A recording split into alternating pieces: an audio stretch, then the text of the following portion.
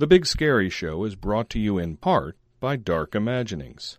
Web design, creepy changing portraits, and much, much more. darkimaginings.com. For the deepest, darkest clues, to the backwoods swamp beneath the body, for the inside of your casket, to the fears lying deep inside your subconscious, it's time for the Big Scary Show.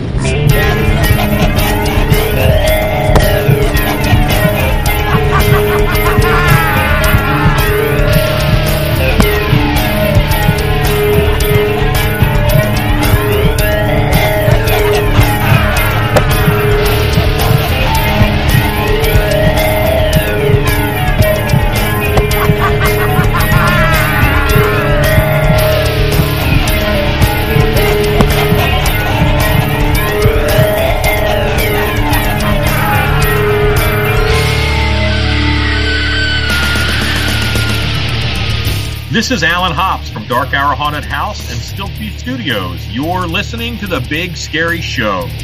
Hello, all you fellow freaks. This is Noah Shaw, formerly of King Diamond, Merciful Fate, Therion, Notre Dame, Dream Evil, and so forth. What you're listening to is The Big Scary Show. Stay tuned. Hello, creeps. It's me, John Kassir, the voice of the Crypt Keeper. And you're listening to The Big Scary Show, the top podcast in the industry.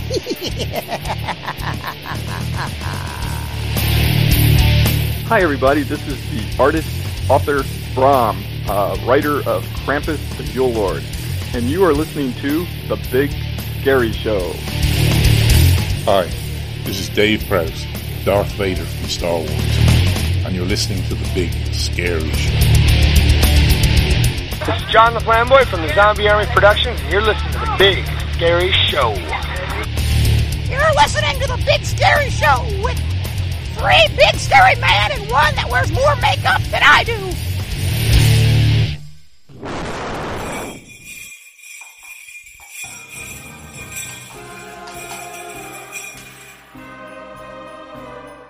Holiday greetings. It is I, Der Krampus, here for the Big Scary Show as they continue their annual celebration of my Krampusnacht. Yes, just in time for episode 225. Such wonderful treats we have for the good ones. And the naughty ones I'll carry off on my back after I give you a few whacks. Badger has deadline news.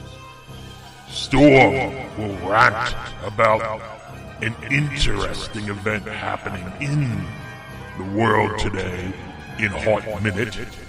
Jerry Vane has some wonderful music inspired by me. Some excellent musician. We've got some Between the Corpses with Meat Hook Jim. And don't forget, Weister will be talking about some overlooked gems for your holiday goodness. And then, of course, the Round Table of Terror with the topic of me, with special guest Alan Hops. All-round haunter and very knowledgeable on myself. He'll also be talking with the co-hosts during the round table about me, the Krampus, the movie that was made about me, and all the other forgotten lore of the holidays that you need for your haunt and to inspire your best nightmares.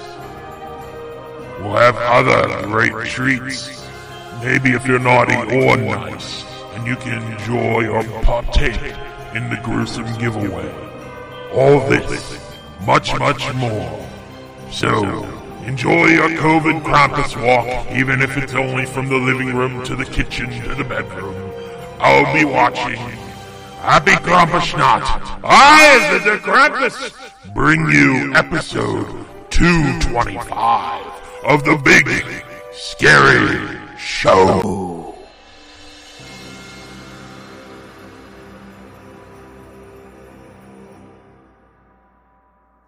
Every once in a while, there is a special kind of horror film that becomes a horror classic. In 1931, it was Frankenstein. In 1932, it was Dracula. In 1971, it was Rosemary's Baby. In 1973, it was The Exorcist. And this year it is From Beyond the Grave. Secret worlds become public nightmares where children's play toys are the devil's weapons. A truly terrifying motion picture where death is just the beginning and the grave is not just a resting place. And pleasant rooms become evil tombs. From Beyond the Grave, the horror picture you will remember all your life. Enter the haunted world of Fright Find and discover an environment dedicated to promoting your haunt. Target customers who will influence others on attending haunted attractions, as Fright Find brings in scream seekers looking for haunted places, events, and accommodations of every sort. Various exposure options give you the ability to reach your audience throughout the year. Don't be afraid. Go to frightfind.com now to add your haunt for free and see for yourself the difference Fright Find will make in your haunt listing. Michael Gaither, The Krampus Comes Out Tonight on The Big Scary Show.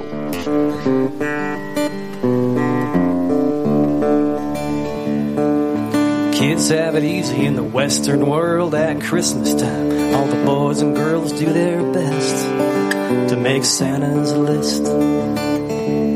But in old world Europe, there's another guy makes the bad kids run and hide. The story, it goes like this. He's not the Christmas angel, he's Santa's evil twin. On Christmas Eve, when the bad kids sleep, that's when his work begins. Cloven hooves and a long black suit, he's really quite a sight. Hide your stockings, say your prayers, the Krampus comes out tonight.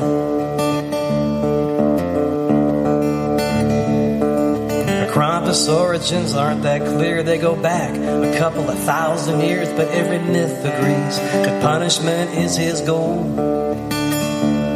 He might use a switch, might use a chain. In some countries, he'll drag you away. You'd be happy to settle for a lump of coal. He's not the Christmas angel, he's Santa's evil twin. On Christmas Eve, when the bad kids sleep, that's when his work begins. A drunken beast with long, sharp teeth, he's really quite a sight. Hide your stockings, say your prayers, the Krampus comes out tonight. He doesn't get a TV special, you won't see him in a Christmas card. With any luck, you won't see him at all.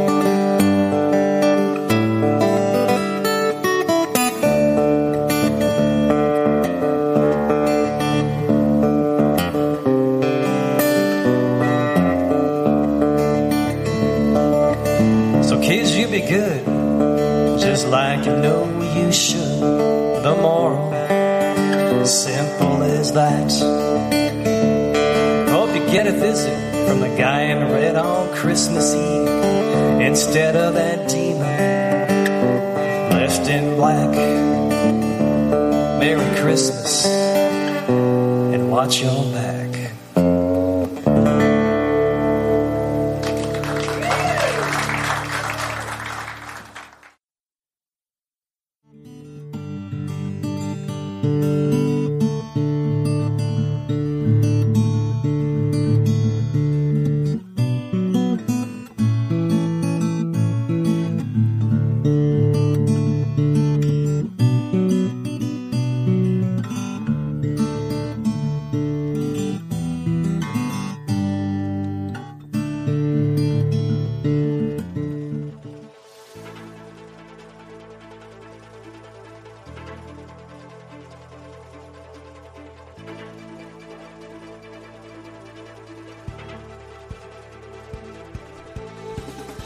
Ladies and gentlemen, boys and girls, it is time for Deadline News here on The Big Scary Show with your host, me, Drew Badger, bringing you all the latest in the haunted house, Halloween, and horror industries. Hello everybody, this is Drew Badger. This is Deadline News for episode 225. And we're going to start things off with this news from Transworld. It has come once again to our attention that our attendees and exhibitors are receiving emails offering to sell our mailing lists, hotel special deals, etc. These are all fake. If it doesn't come directly from Transworld, it isn't legit. We only send out emails from HAAshow.com. There are numerous predatory companies out there that will attempt to scam you. Please don't fall for them. Transworld does not and has never sold information about our attendees, our exhibitors, or our mailing lists. It's against our privacy policy, so you will never be offered someone else's information from us. If you receive emails on these topics from anybody but Transworld, please delete them and do not give them your credit card information. Also, please do not work with or give your information to any company representing themselves as the official housing company for Transworld. Reservations made by these unaffiliated organizations may have unreasonable cancellation or charge penalties or be completely non-refundable, and the rates are much higher than what we offer. We have worked diligently with all of the hotels on our page to establish the hotel block and room rates for our attendees and exhibitors. Improper solicitation of hotel reservations from any company or housing provider is not approved by Transworld trade shows. Please report any unauthorized solicitations to Jennifer Thaler and Rich Bianco. Not sure if a message is legit? Contact Jen at HAAshow.com, or Rich at HAAshow.com. Thank you for your understanding in this matter, and we hope to see you all soon. Please stay healthy and safe. Sincerely, the Transworld team. We have this news from the J&F House of Terror in Garland, Texas.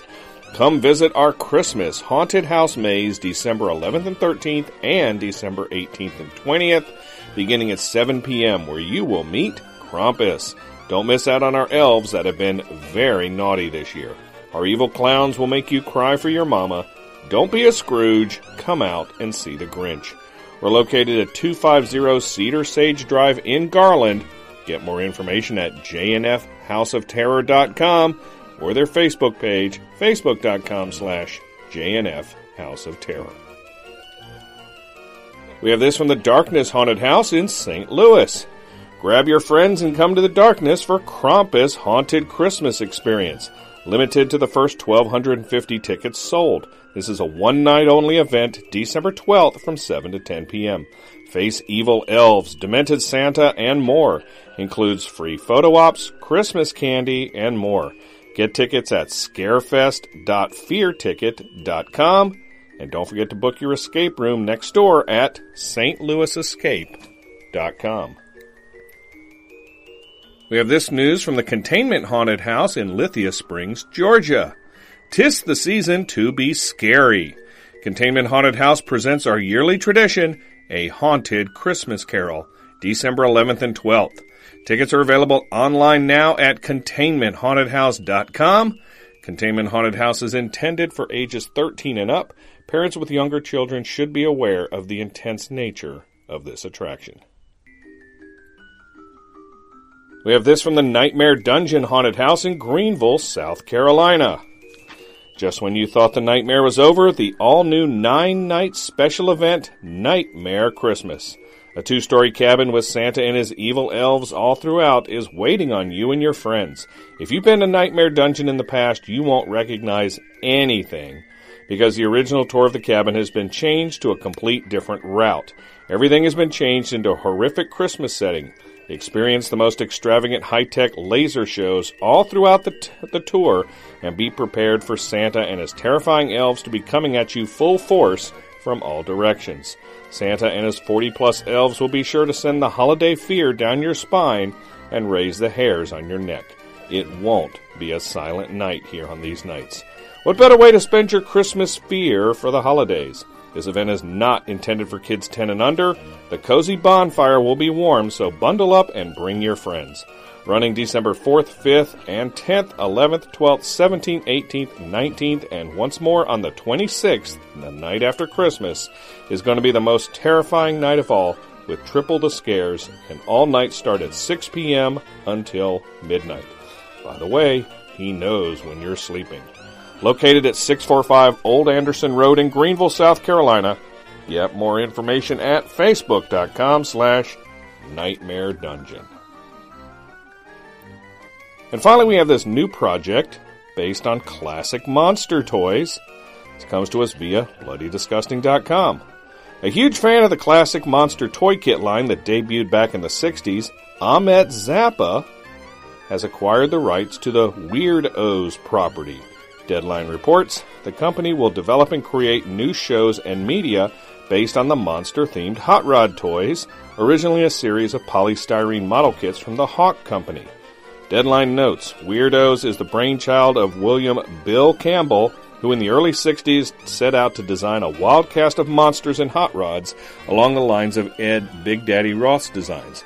The Hawk Model Company released the first line of Weird-O's based on Campbell's designs in 1963, spawning a hit model toy line with licenses extending from board games, masks, trading cards, records, puzzles, lunchboxes, and action figures to a short-lived animated series which aired on Fox Family in 2000.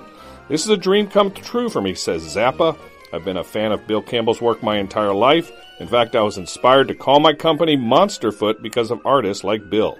Weird-O's combines two things I love, monsters and hot rods. What's better than that? What better indeed?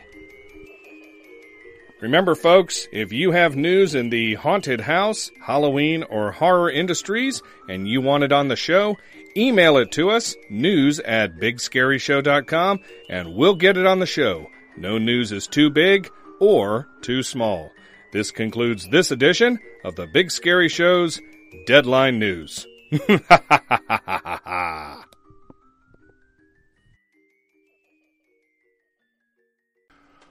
Greetings, listeners. Meathook Jim here. As many of you may know, I am a huge Darth Vader fan. I have been since I was 12. I collect a lot of Star Wars stuff. I've got all the movie posters in my bedroom. I've got a cutaway of the Darth Vader helmet next to my desk, as well as a lightsaber and a helmet that has all the neat sounds from the movies when you can hear it hissing and, of course, the iconic breathing sound. Unfortunately, David Prowse, a.k.a. Darth Vader, did pass away recently, and we decided to pay homage to him. So we dug way back deep into the vaults, where Drew Badger did an interview with him 30 minutes long at Mad Monster Party way back in, I think, 2012. So I hope you enjoy this interview, and long live the Sith Lord Darth Vader. Hello, everybody out there. Drew Badger once again live at the Mad Monster Party here in Charlotte, North Carolina. And of all the people that we have interviewed and all the people we're going to yet interview, this man right here absolutely needs no introduction, but I'm going to give you one anyway. He has been a internationally known movie star. He has been a bodybuilder. He has been an actor and just done everything under the sun you can imagine. He runs the circuit now with the conventions, is busier than he has ever been, and was awarded an MBE by the royal family of England. This is none other than the man known as the Dark Lord of the Sith, Darth Vader. Mr. David Prowse, how are you doing this evening, sir? I'm very, very well. Tired after a long flight, but other than that, I'm fine. I can imagine crossing the Atlantic, in 9 hours or so? 9 hours, yeah. 9 hours. Ugh. Couldn't do it. Well, I haven't done it in many, many years. Again, welcome to Charlotte. Welcome to the Mad Monster Party. How has Charlotte treated you so far? Well, very nice so far. I'm in a lovely hotel, a beautiful hotel, lovely room. Met some very nice people. Excellent. Couldn't be better. And I understand you have spent some time in North Carolina in the past. In the past, yes. I used to spend quite a bit of time in the Wilson area. I used to come into Wilson via Raleigh, Durham, and things like this, and did all sorts of promotional work around that area. Very interesting. because I grew up in the Wilson area. I have an awful lot of family in Wilson, so we can talk barbecue and fishing anytime. Tell us a little bit how you got started in this. I know that when you were younger, you got into bodybuilding and you got into working out and you started competing and things. Did that lead into your acting career, or were you already acting and then just kind of started into the bodybuilding? No, the acting came totally out of the blue. It's something I never ever aspired to be. I never aspired to be an actor, and acting as such really never interested me all that much. But I had a sort of a varied career. But I really was as a young guy. I was absolutely besotted with bodybuilding, and all I ever wanted to do was get into the Mr. Universe contest, which after about 10 years training, I eventually got into the Mr. Universe contest. I started training when I was 15. I was 6'5" and weighed about 150 pounds. Wow! And I was in a leg iron as well. I was in a leg brace, and I got rid of the leg brace, and they said, "Well, start doing some exercises to build yourself up." And things just snowballed and snowballed and snowballed, and I eventually got to the stage where I got invited to enter I got up to about 240 pounds, at 6'7".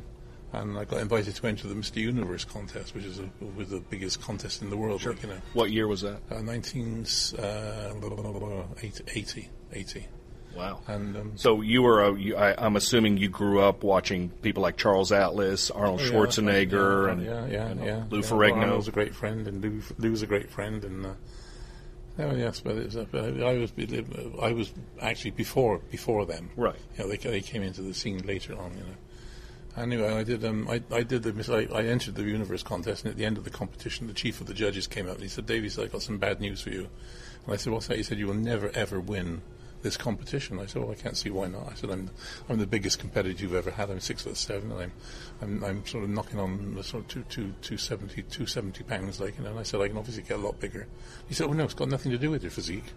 I said, "Well, what's the problem?" He said, "You've got ugly feet." And I said, "Well, I can't do anything about my feet. I can't train with feet, like, you know." He said, "Well," he said, if it comes to a decision between two physiques of equal standing, he said the judges will nitpick and they'll take one look at your feet and your hammer toes and your bunions and things like this, and they'll knock you down." So I thought, well, if this was what bodybuilding is all about, I'll turn over, I'll change. And so I turned over to competitive weightlifting. I was getting quite strong at the time, and then within sort of 2 years, I became the British heavyweight weightlifting champion, and I did that in 19. Gosh, I think now let's go back a bit. I did the Universe contest in 19. I think. Anyway, I did the Universe contest. Then I changed over. Then I became the British heavyweight weightlifting champion, and then I was a British champion in 1960. Yeah, that's right. 1960 was the Universe contest. Sorry, not 1980. It was 1960. And then 61, I got third place in the British Weightlifting Championships. 62, I won it, and I became the British Heavyweight Weightlifting Champion. And I went to Australia for the Empire Games, and I went to Budapest for the World Weightlifting Championships. Wow. Then 63, I won it again. And then 64, I won it again. And in 64, we were all training to go to Tokyo for the Olympic Games. And I qualified, and I'd been selected for the team. And at the very last minute, we were all ready to go to Tokyo for the games. And the Weightlifting Association got in touch and said, "Terribly sorry, Dave, we haven't got enough money to send a complete team to Tokyo. So the heavyweight stands least chance of getting anywhere. So unfortunately, you won't be going." Wow. So I thought, well, there's no point. I'm not going to sort of train for another 4 years and hope that I'm going to get selected for the next games. So I thought I'll turn professional and see what happens.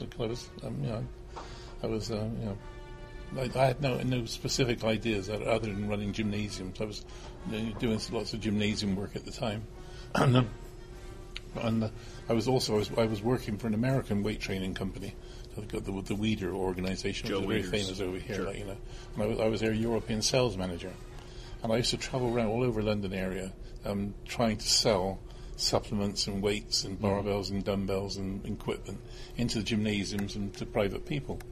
And one of the gymnasiums I used to call on was run by a guy called Rube Martin, who was a very famous English bodybuilder.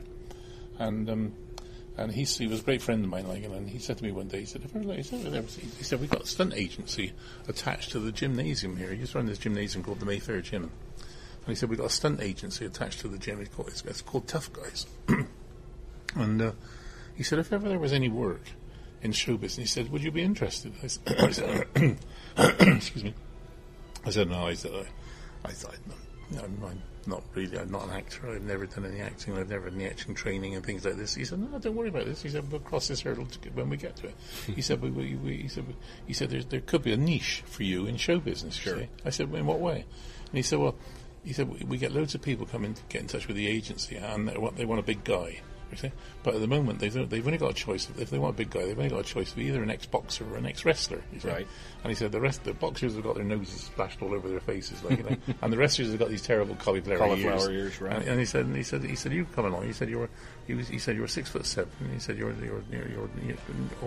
nearly 280 pounds, And he said, you've got a great physique. And he said, and you're reasonably good looking. And he said, except for your feet. He said, nobody's going to look at your feet. And I said, I said, fine, lovely. I said, anything crops up, let me know. And was he thinking like stunt work? No, or just playing the heavies? Doing the heavies primarily, yeah. But within a couple of weeks, I got a phone call saying, could I get round to the Mermaid Theatre in London? And it was at the time it was run by a guy called Bernard Miles, who went against Sir Bernard Miles, who was a very famous actor, stroke director. And I went around to see him, and he said, well, we got this play here called Don't Let Summer Come. And the big finale of the play is that we're waiting, Death, the main actor in the play. There's only 3 people in the play. There was Kenneth Griffith, Liz Fraser, and Caroline Mortimer. And the 2 girls who worked on him all the way through the play. Right. And he's eventually led on a bed waiting for Death to take him away, you see. And so we said, we need an actor to play the part of Death, you see. Oh, wow. And he said, but what we need, he said, it's very specific what we need. And he said, he's going to be led flat on the bed, all wrapped up in red velvet, and we want him to levitate, you see. And he said, we've done all sorts of different things, and we've tried all sorts of different ways of doing it. And he said, the poor actor has been dropped about 6 or 7 times already. And he said, we're told the idea of giving it up.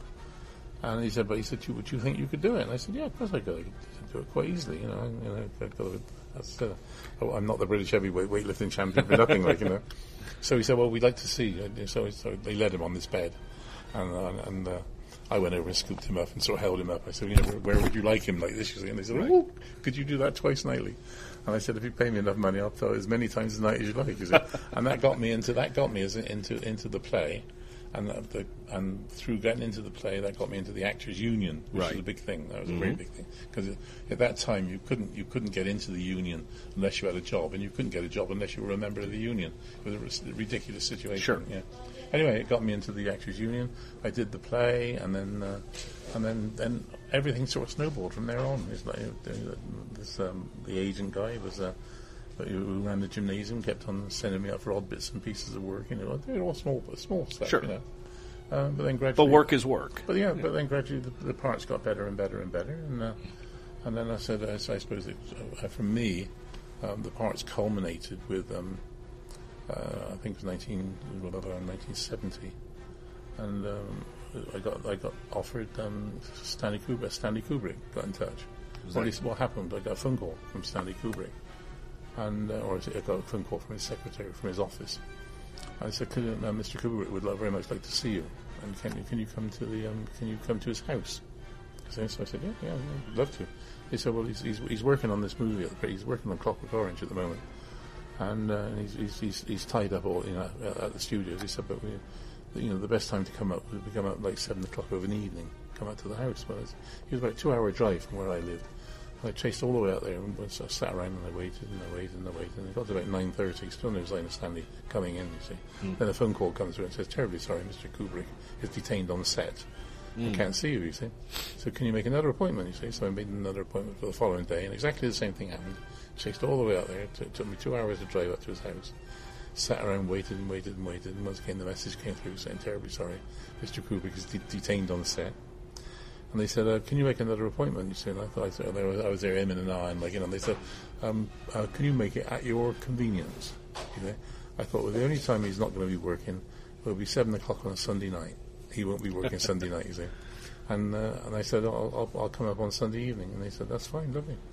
And got there on the Sunday night, and there was Stanley there waiting for me, like, you know, and I went there and I had a nice chat with him, and he said, "But this is I'm doing this film," and he said, "There's a lovely part in it for you, playing Julian, who's the bodyguard to the writer." He said, "There's two major scenes in it that we would like you to do, and one is where you've got to carry Alex down the stairs, and another one later on where you'll be working with the writer, Patrick McGee." And anyway, so that got me into Clockwork Orange. And Clockwork Orange turned into such a cult film. Well, the thing is that all of a sudden, because I'd worked for Stanley Kubrick, I suddenly became Dave Prowse actor. And I was no longer the heavy and the monster and the creature and all these things that I'd been doing. I was Dave Prowse actor, and then as luck would have it, the film came out very briefly in I think we did it in 70, and it came out very, very briefly in like 71, I think it was, and then Stanley started getting all these death threats, and everybody was threatening to kill him because everybody thought this movie was so bad, you know? Right. It was not without its controversy. It was all the sex and violence, of course. Which nowadays it's almost considered tame, but back then it was. Yeah, it was really very, very groundbreaking. What happened? Stanley got fed up with all this, and they said, "That's it. I'm going to take it off the circuit. Nobody will ever see it again." And they didn't until he died. And the day after he died, the movie was out. I think it was. But in that short period that it was on the show, which is like 71, 72, that sort of period, in the short period it was out, George Lucas saw it. And next thing I know, when I get an invite to, I heard the managing director of 20th Century Fox called me up, and so I said, somebody I knew actually, and he said, "Oh, Dave," he said, "I got this young guy come over from America, and they're setting up a film at Elstree Studios, and he very much wants to see you," he said. I said, "Oh, that's interesting. What's the situation?" He said, "Well, I don't know much about it." He said, "But he definitely wants to see you. And would you like to come to the 20th Century Fox offices up in Soho Square in London?" So I went up to these beautiful offices where 20th Century were, and I got ushered in, and I'm introduced to George, who looks like some young student, like, you know. And he takes me into the room, and I've got all these conceptual drawings all the way around the room. And he said, "I'm making this film called Star Wars," and he said, "And these are all the conceptual drawings about different scenes in the movie and things like this, you know." And he said, "I'd like to offer you one of two parts in the movie." I thought, "Blimey, I'm being offered one of two parts." Not even auditioning. Not even auditioning. He said, I said, "Excuse me, if you don't mind me asking," I said, how did you know of me?" I said, "Because all my work is in the UK." I said, "And you're obviously coming over from California." I said, "And I've never done any Hollywood movies or any place." He said, "Dave," he said, "I saw you in Clockwork Orange." He said, "If you're good enough for Stanley Kubrick, you're good enough for me." And that was it. Yeah. And then I said, "Well, what are the two parts?" He said, "Well, the first one's a character called Chewbacca." I said, "What the hell's Chewbacca?" And he says, "Like a hairy gorilla that goes through the film on the side of the goodies." And all I could think of was like 3 months in a gorilla skin, hot and sweaty and smelly, what that was all going to be. And I said, "No, I don't fancy that very much, George." I said, "What's the other one?" He said, "Well, the other one's the big villain of the film." And I said, "Don't say anymore, George. I'll have the villain's part." And he said, "Tell me for why."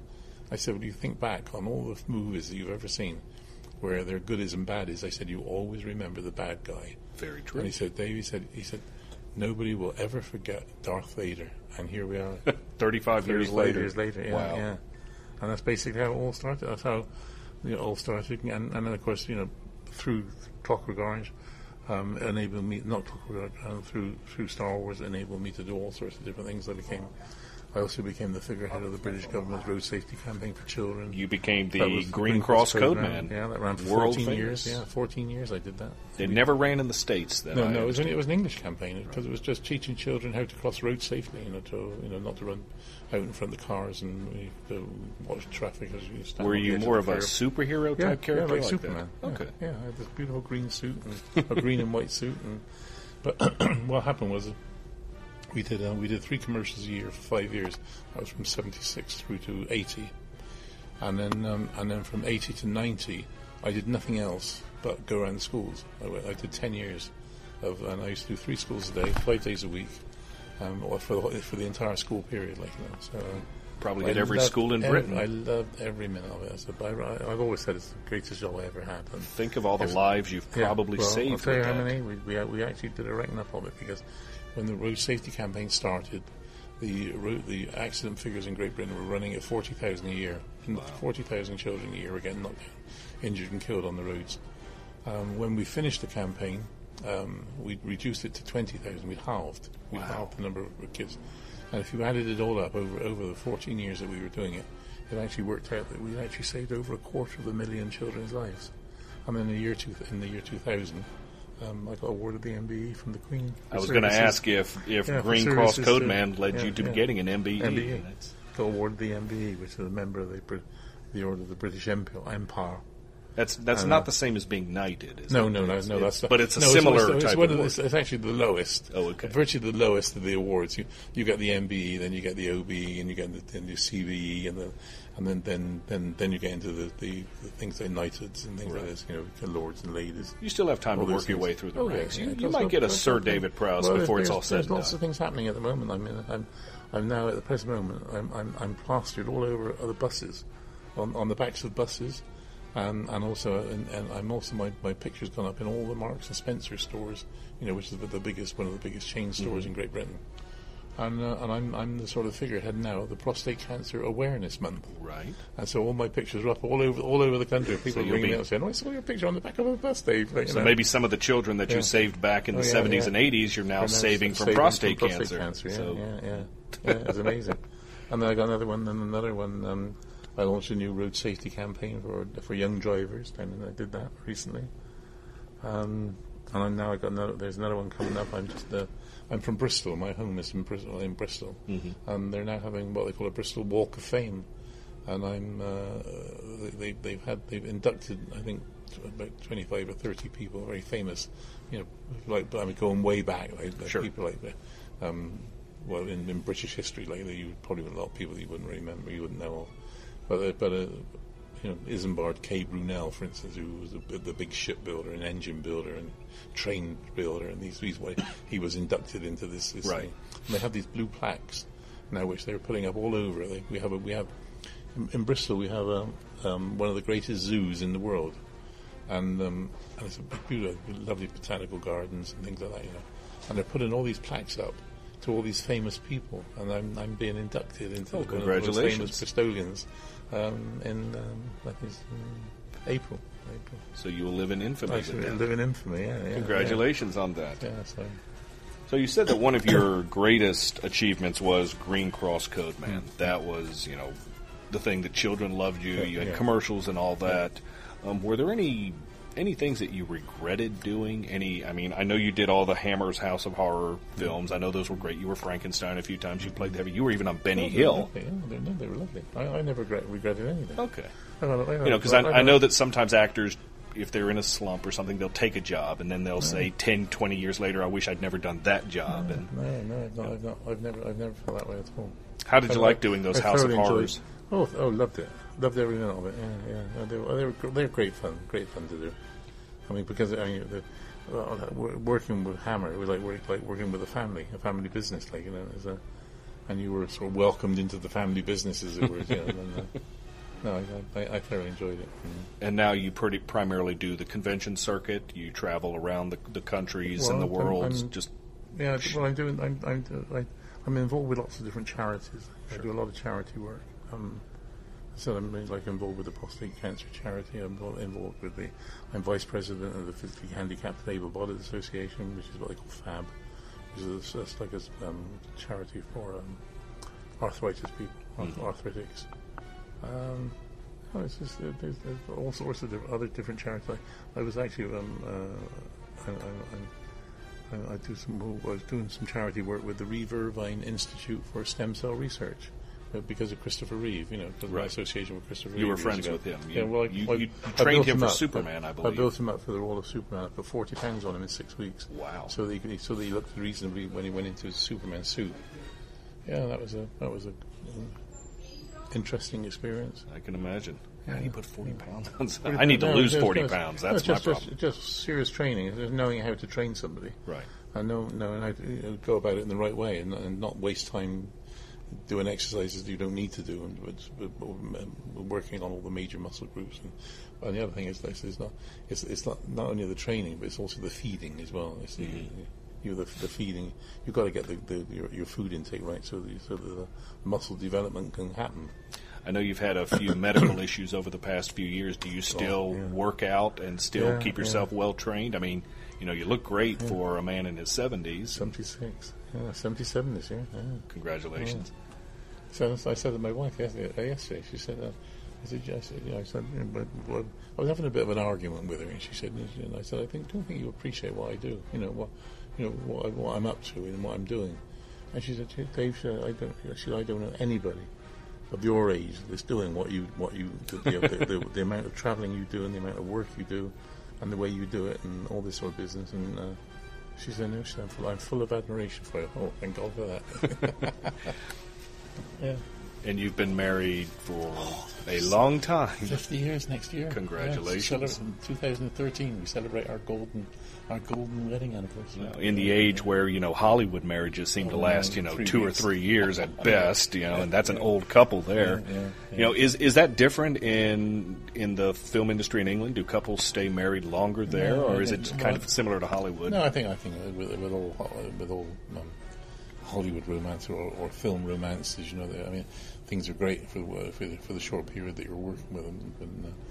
And I think things go very, very cold when you get to the cold light of day, and you're together, and things are not going too well. For instance, you're not working. Right. There's a complete difference between when you're happy and you're working, or you're both working and you're both earning, and then all of a sudden the work dries up. And that's the risk any actor has. Then it causes a few problems. Yeah. Ever since I found out you were coming to this convention, I've wanted to ask you this question.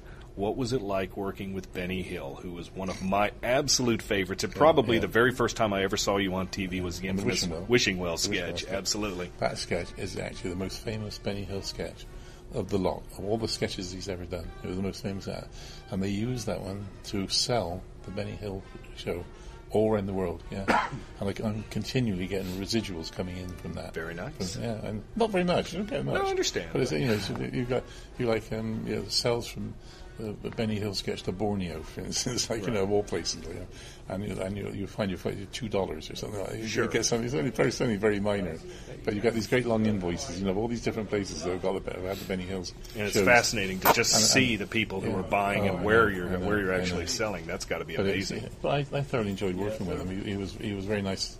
I worked with him several times, and I did another one where he was. I was a jogger, and I was having trouble with my girlfriend in the scene, that was another nice little one I did with them. Morecambe and Wise as well. They were very famous, probably even more famous than Benny Hill in Great Britain. They were the biggest duo that we had.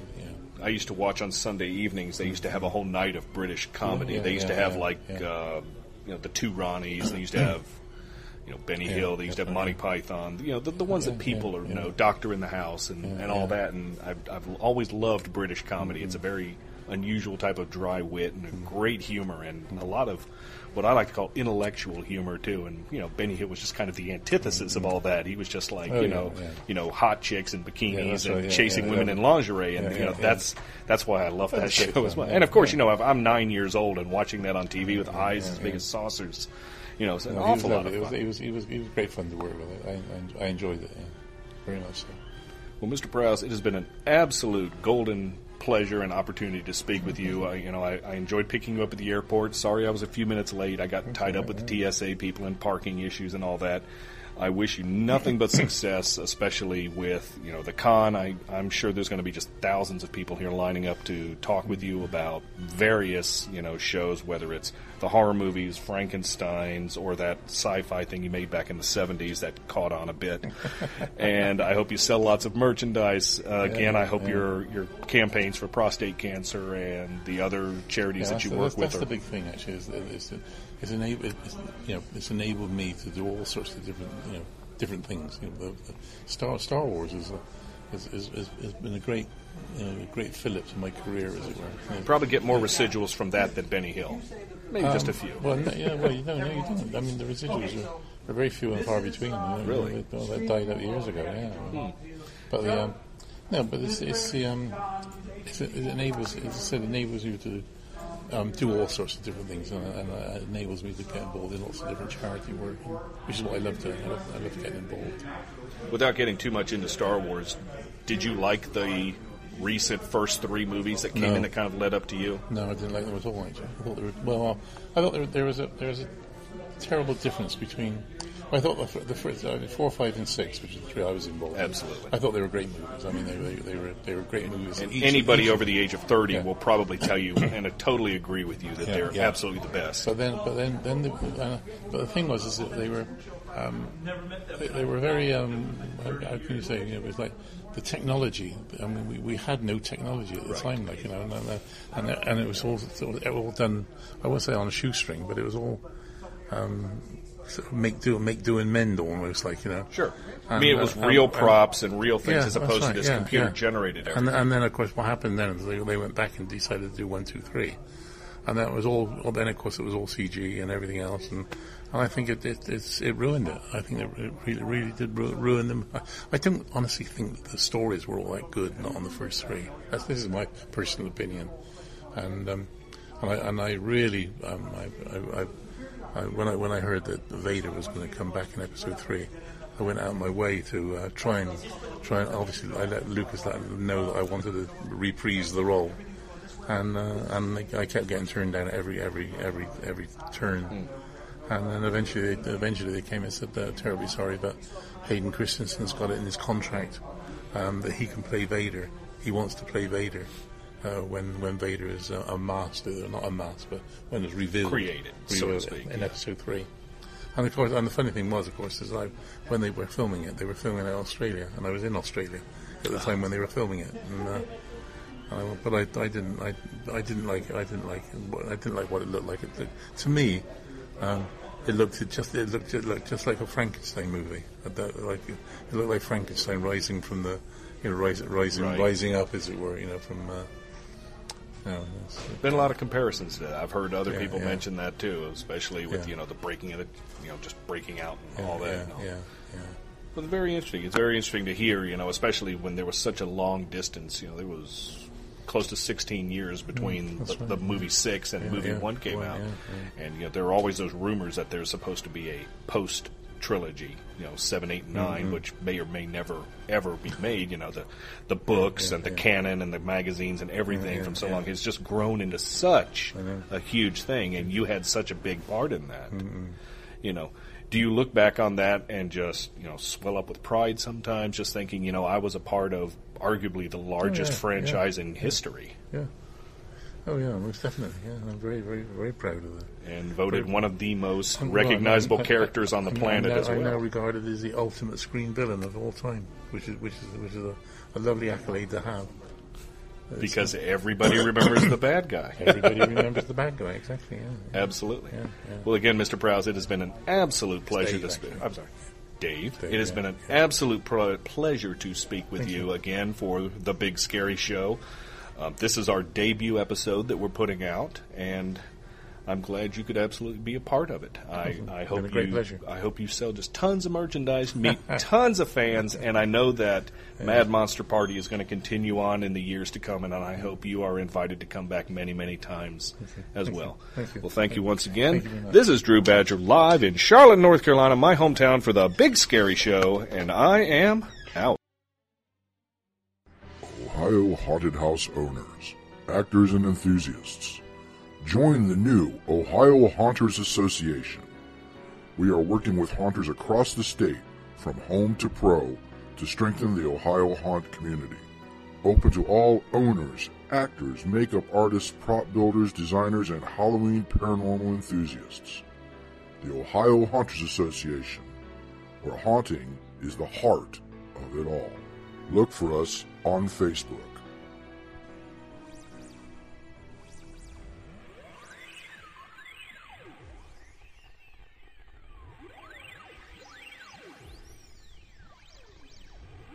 Broadcasting to you from the darkest reaches of the earth. This is a Haunt Minute. And now, with this week's commentary, Storm. Alright, fess up.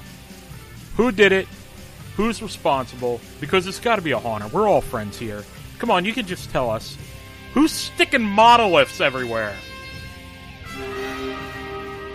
I mean, it's freaking amazing. I hope you heard about this, unless you've been under a rock or under a monolith.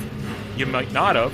But yes, a monolith showed up in Utah. So these guys flying a helicopter for Bureau of Land Management are counting sheep from the helicopter. How they don't crash the helicopter from counting the sheep, I don't know. But they see something shiny. So they go over investigating. And what do they see? A monolith in the middle of nowhere. So they go check it out. Ooh, monolith. And then post pictures. So, of course, people come and go see it. And then it vanished. The monolith vanished. It just went away. And then there have been other sightings. One showed up in Romania. One has shown up in California. So these monoliths are starting to show up, which is absolutely fantastic. And it absolutely has to be a haunter thing, because who else would be crazy enough to just start putting monoliths everywhere? Nope, absolutely fantastic. And, you know, there's all kinds of neat reports with how the monoliths are disappearing and stuff. And, oh, yeah, it's wonderful, fun, crazy things. So this goes to say, if you're a haunter and you're not putting up monoliths, why not? We should be doing this, especially now with business and stuff. You see the attraction of it. You know, you're a haunter. You know how to build these things. You know how to sneak around the shadows. If the taco place down the street isn't doing well because of COVID, go stick a monolith in their parking lot. How fantastic is that?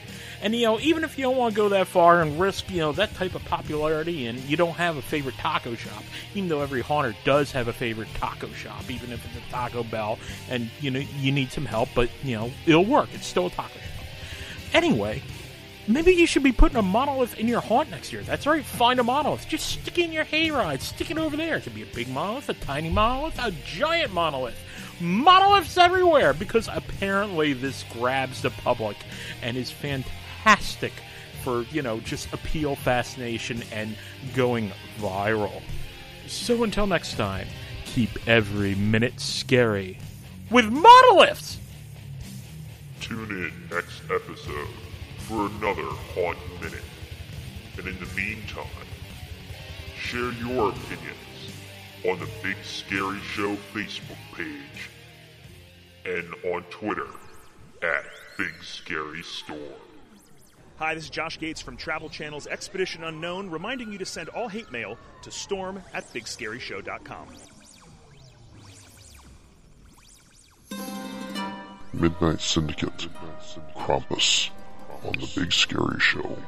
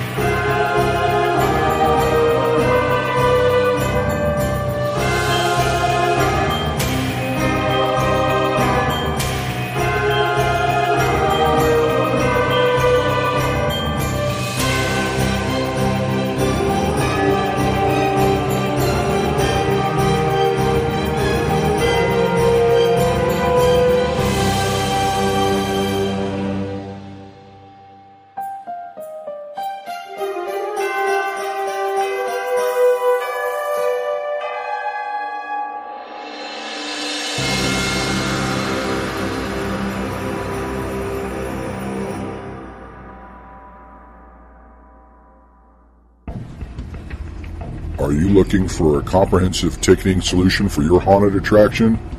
HauntPay has the answer.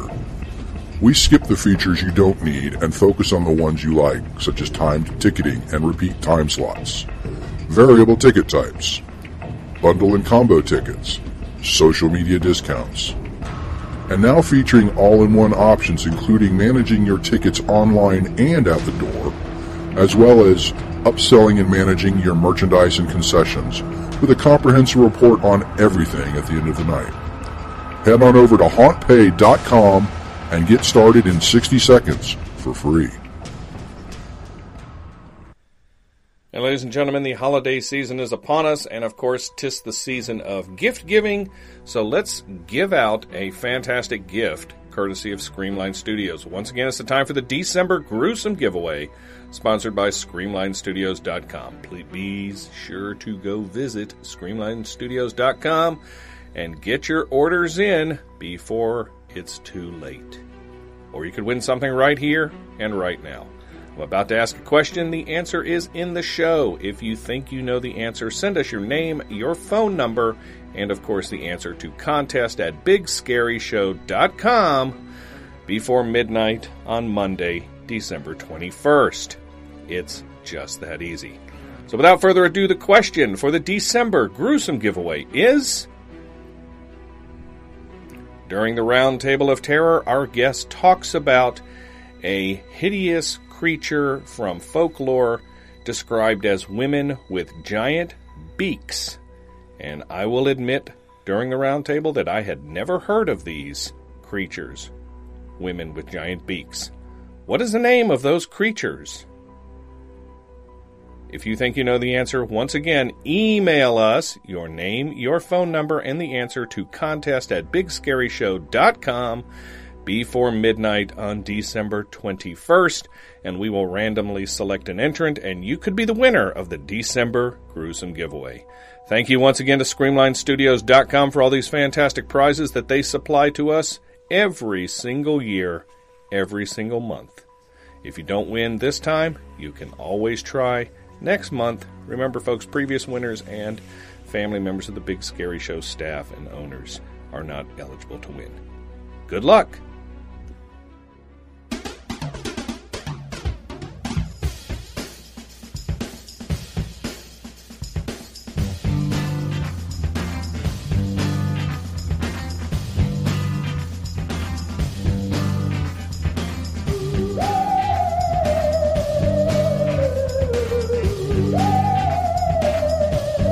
And ladies and gentlemen, welcome to December. It looks like the end of 2020 is finally in sight.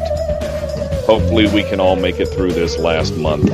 But you know, we just keep pushing on and moving on. Because what else can we do?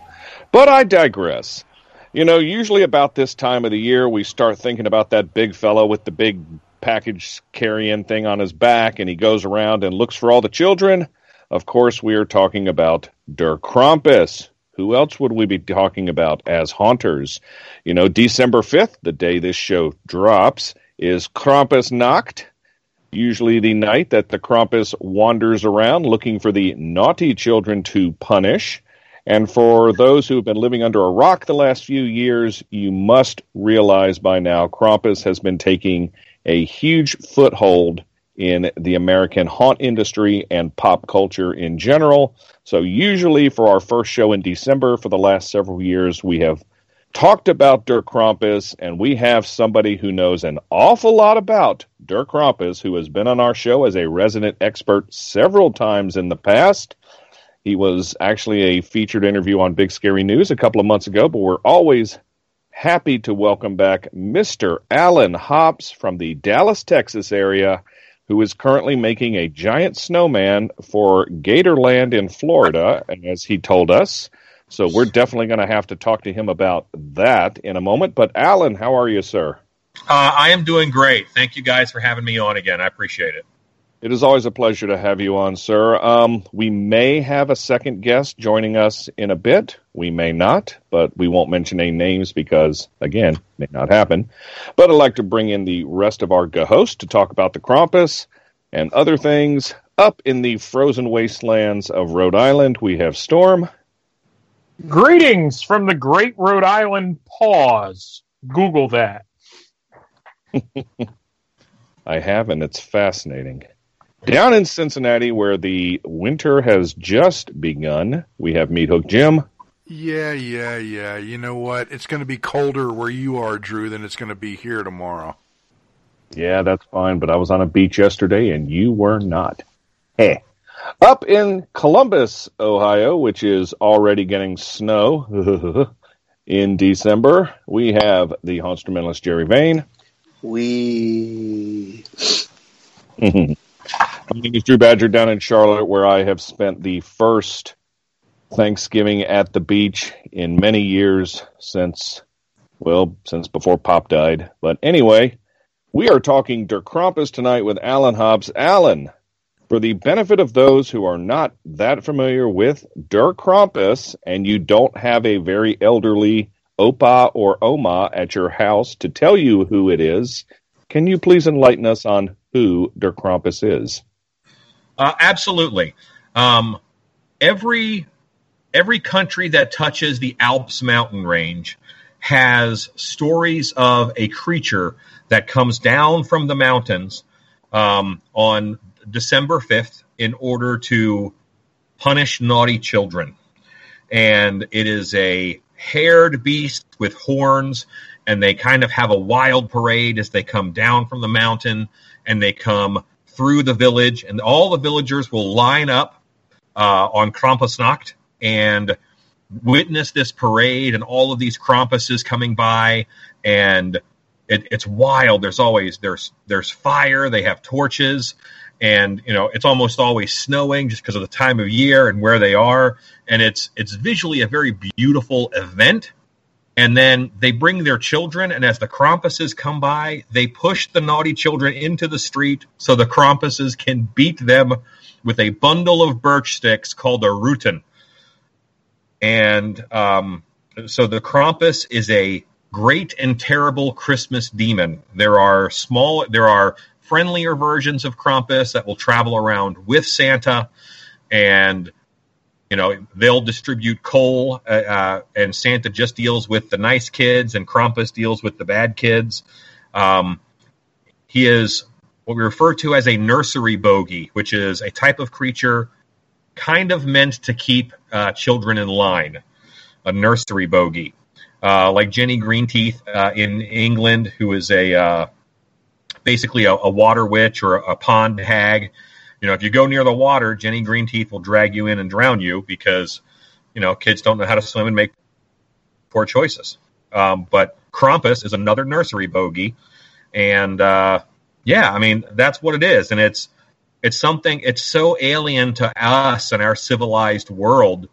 I think he's really gained a foothold in the last 10, 15 years. And I think it's just going to grow in popularity. Absolutely. I mean, there have been haunted houses and haunted attractions that have been putting on Christmas events over the last few years, and every year there seems to be more and more, and every year there's more and more advertising of come see the Krampus, or Merry Krampus, or Krampus Night of Terror, and things like that. It just seems like the perfect thing to combine the Halloween and Christmas industries together. And I want to make a little bit of a note. This year, with COVID, Krampus has a huge advantage over Santa Claus. Krampus encourages you to run away from him. That's social distancing. Santa wants you to come and sit on his lap. That's technically kind of creepy. So I think that Krampus this year has a big advantage because the nature of a Krampus creature, there's distance involved. You want to be a little bit further away from him. Well, I think that's also you don't want to get beaten, and you don't want to get stuffed in his basket and carried away where he will devour you or otherwise. So, that's perfect. Who are we kidding? A majority of our listeners wants to sit in Krampus's lap. Come on, people. And you know what? We normally have an event like that we do at Dark Hour, where it is photos with Krampus. We're not doing it this year. This year, we're turning it into a Toys for Tots drive-by event where people can drive through, wave to characters through their car window, and drop off the Toys for Tots. So we're not doing that indoor element this year with it. But yeah, that is a kind of a popular thing. It sounds like, more and more haunted houses and haunted attractions are just going to jump on the Krampus bandwagon. You hear about evil Santa and evil elves and stuff, but the Krampus has become kind of the cornerstone of all of this. Question I don't think we've ever asked you is, when did you first hear about the Krampus, and when did you become fascinated by it? So I started a mythical monster museum. I think I did my first year of that at Scarborough Renaissance Festival in 2003 or 4 is what I think. And one of those years for sure. And the Monster Museum opened up, and in getting ready for that, I'd always been into monsters. Being a special effects artist, I had a bunch of molds and things, but I really wanted to delve into more. And as I was looking, and I was focusing on European monsters and creatures simply because I was doing a Renaissance festival based in England, 1500s England. And in a book called Carol Rose's Encyclopedia, and it's of like monsters, giants, trolls. And there's 2 versions of it, and they're very thorough monster reference books. In that, it talks about the Krampus. And then I looked in all my other books, and I tried to find entries for the Krampus, and there really wasn't a lot. But that's sort of when I first heard about it. And I'm like, it's a hairy monster that comes down from the mountains to punish children. I'm in, I really just loved the concept of it. And that's one of those moments where I can remember reading that entry in the book. I know exactly where I was sitting, and it struck such a chord to me. And now, however many years later, he's actually a pretty big part of my life. I know that you have made Krampus masks and you've made Krampus costumes. Has it become kind of this time of the year, it's all Krampus all the time for what you build in your shop and what you work on? Almost. And one of the things that I try to do I tend to run my haunted house company a little bit differently. One of the things I say is Stiltby Studios so different it's scary. And part of that being different is I sort of invite being copied and replicated by other vendors. Because one of the things that I want to do is I want to fill holes in the industry. And as soon as that industry that hole is filled, because you couldn't get Krampus masks here before. Well, I brought Krampuses to Transworld in 2011, and no one knew what they were. Like, I had to explain to everybody who walked by, except Ben Armstrong, what a Krampus was. And I had to explain it. And, I had several left over at the end of the show because they just didn't get it. They did end up selling, but, because they are cool-looking monsters, if you know about Krampus or not. But then, so now I'm kind of asking myself the question, can I back off of Krampus masks? Because there are so many other vendors who make them, and it doesn't make me mad. It makes me happy and thrilled. The world needs more monsters. I don't care if I'm the one to make them, but this is a need. And also, Krampus deserves more styles out there than just mine. I have a style and a look to the things that I make. And, I love that you get Pumpkin Pulp makes a couple different types of Krampuses now. A lot of companies are making Krampuses now. And I think that's a wonderful thing. Is it all that I do? No, I've kind of moved on to Jack Frost masks, and I still make a good number of Krampuses. I'll probably put out 40 or so high-end Krampus masks this year for haunted attractions. But I've also moved on to making snowmen costumes, and I've encouraged another mask maker, and he's making the Yule Lads, which are these 12 angry Christmas characters. There's a whole bunch of winter monsters that we haven't even touched on. And I can't wait until those kind of burst forth from obscurity the way that Krampus did and complement. You know, there's a Yule Cat. There's the 12 different Yule Lads. There's Gryla, who is their mother. There's Schnabelperchten. There's all kinds of figures. There, you know, Pierre Fatard. I mean, Anyway, yes, I make a lot of Krampuses. Will you be the first to make the Frau Perchta costumes and masks? I don't necessarily think so. I don't know. And it's not my goal to be first. It's my goal to see that they're made. Right. You know, because haunted houses need to have them. I think that we should have more options than just, like you said, evil elves and serial killer Santas and Krampuses. I think that those are a great starting point, but you can really delve into this rich history that these, you know, so many things are older than the whole United States as a country over in England. You know, finding a 300 or 400-year-old building isn't uncommon. Finding traditions that are that old or older, that's older than the United States.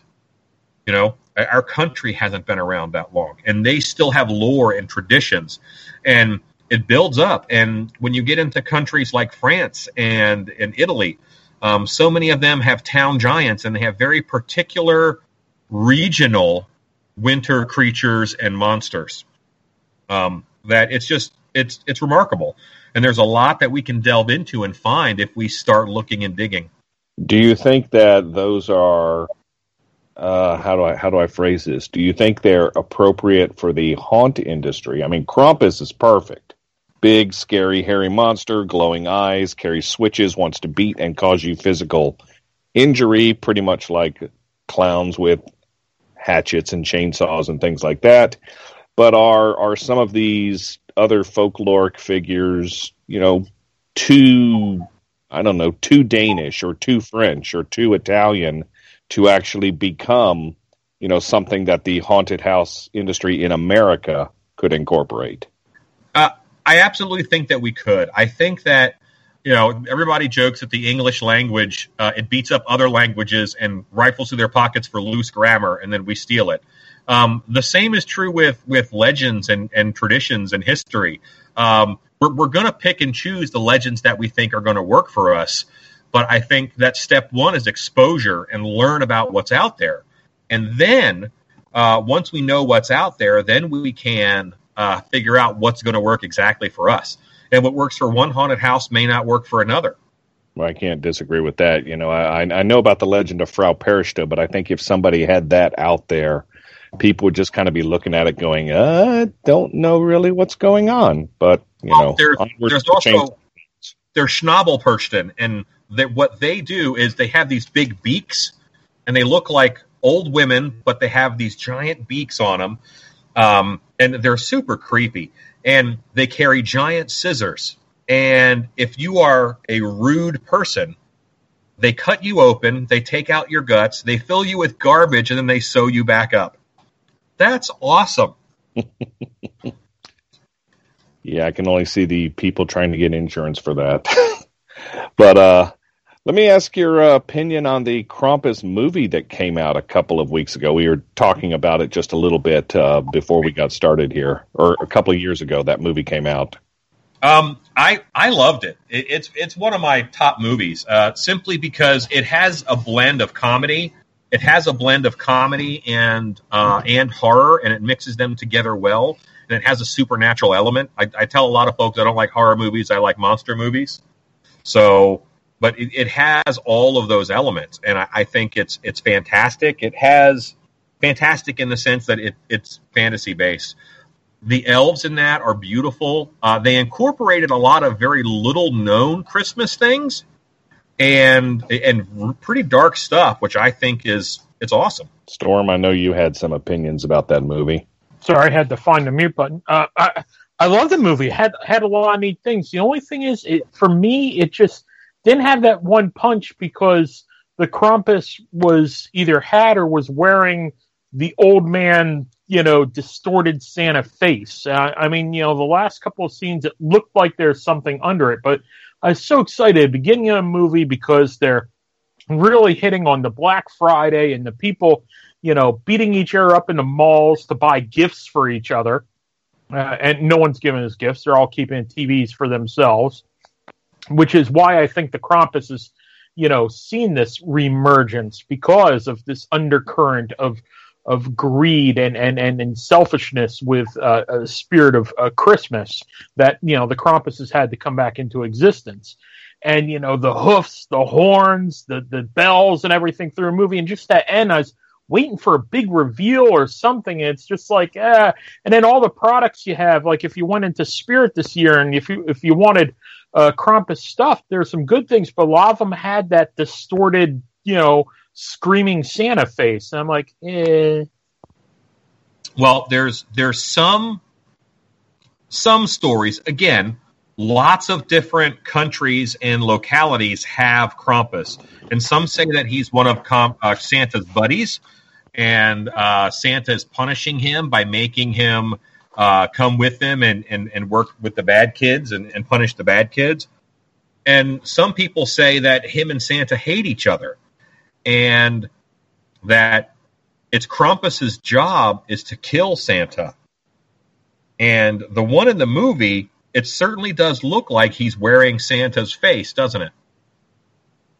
Something like that, or at least pretending to be Santa. Because if you look, you can see there's a set of like these terrible goat eyes behind this fake eyelid.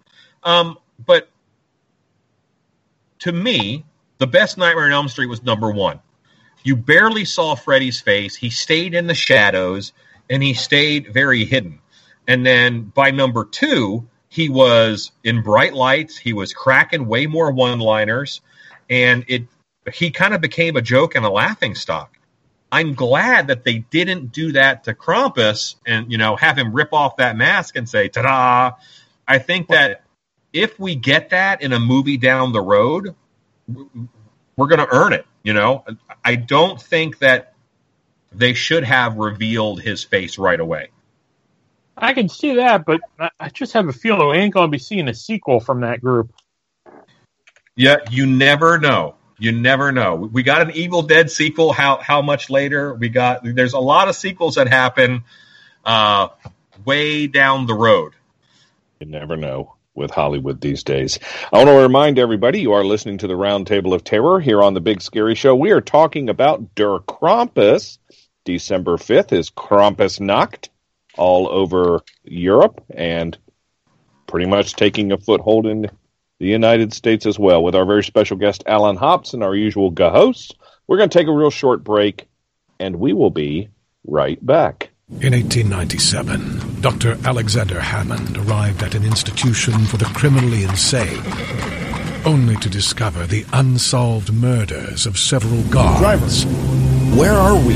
Jerry Vane takes you into Black Moon Asylum, a twisted abyss of torment, madness, and the horrifying mystery of Patient 292. Time for your medication.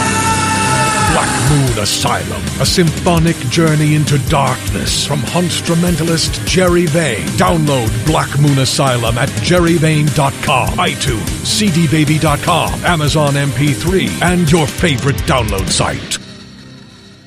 And we're back to the Round Table of Terror with our very special guest, the owner of Stiltbeast Studios, manager of Dark Hour Haunted House, and knowledger of all things Krampus, Mr. Alan Hops down in Texas. Our usual hosts. Storm, we were talking about the Krampus movie before we went to break. I know you've seen the movie. I have unfortunately not seen the movie, so I think there were some other things we wanted to talk about that. Oh, yeah. No, I'd love to get Alan's opinion on some of the imagery and the other elements that were brought in with that movie, especially the evil toys, the gingerbread men, the Belschnickels. So the gingerbread men, they're one of my favorite things because they link to one of my favorite Dark Krampus characters, which is Pierre Fatard. And Pierre Fatard, he's kind of another anti-Santa that travels around with Santa. But that one, in almost every instance, Santa is punishing him. Santa's punishing him by making him punish children. But the way that Pierre Fatard started, he was a serial killer. And he had just finished killing three bakers' children. And in order to hide the bodies, he started eating them, and he grinded them up, and he put them in gingerbread cookies. And he was doing all of this on Christmas Eve. And Santa comes in, and he says, 3 boys live here. Show me those 3 boys. And Pierre Fatard says, no, I live here. There are no children. And Santa says, children, stand up. And the gingerbread men all stand up that he made. And of course he was, terrified and incensed. But it's this child murdering serial killer that Santa says, because you tried to hide these children from me, you tried to hide your crimes from me, you will now travel with me, and you will deal with all the wicked children. And those gingerbread men that you see are the bad children that Pierre Fatard turned into gingerbread men by murdering them and grinding them up. I mean, that's dark and crazy, There is How is that not a story that's used more? That's freaking insane. But I mean, just you get the heebie-jeebies just with Santa, telling children stand up and the gingerbread men come to life. That's the story that was told around the fire. That's the story that they told in their homes and stuff. I'm very upset at the world right now because, how many years growing up did I have to sit through like the Nutcracker for a student trip with the 3-headed mouse and the things dancing around when I could have had Santa resurrecting gingerbread children? I mean, I'd watch that as a ballet. Yes.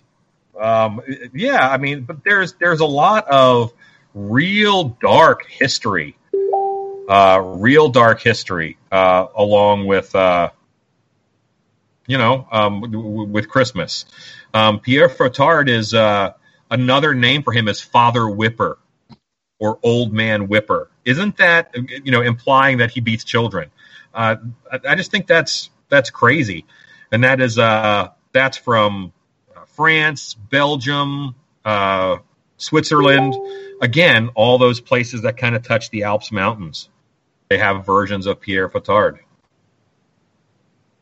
They somehow don't tell you this when you listen to Mother Goose and some of the fairy tales when you get bedtime stories. Well, Jesus, these things are morbid. we are getting the watered down and commercialized version of all of the winter holidays existed pre-Christianity. They existed before. They've been around. There was always harvest festivals in the fall before what we call Halloween, and all those things mix in together a little bit. There's some dark things that mix in, but you don't necessarily know why, or you don't know the backstory. The winter festivals have always kind of happened. They just happened differently before, and they were winter to a medieval peasant. That's a scary thing. You can die just by being outside too long. We don't have a sense of what real fear is anymore. That's why we need haunted houses. We need fabricated fear, and that's why people pay us to scare them, because they need that in their lives. They need to be reminded that there are things out there in the dark that can kill you. In the winter time, when the environment is extreme enough, just being outside too long can kill you. We don't have a sense of that as a society anymore. So we really lost touch with it. As we started to modernize, as we started to industrialize, a lot of that fear of the environment went away. Krampus is a fear of the environment. His fangs are the teeth of winter. His horns are the horns of the mountains, where the storms come from, where landslides come from. As the Krampus cascade down from the mountains, that's an avalanche. You know, there's so many different nature parallels that they're just not a danger for us anymore. We have moved past Krampus, and now Krampus, just as Storm said, Krampus now is a symbol of the over-commercialism. That's what we have to be afraid of? That's what we have to get upset over? We got ripped off. We got ripped off on things for us to be afraid of. You know, because just our environment is so different. We've made the world so sanitary and safe. We have to have monsters back to remind us that we're alive. Sorry, I tend to get a little preachy about my monsters.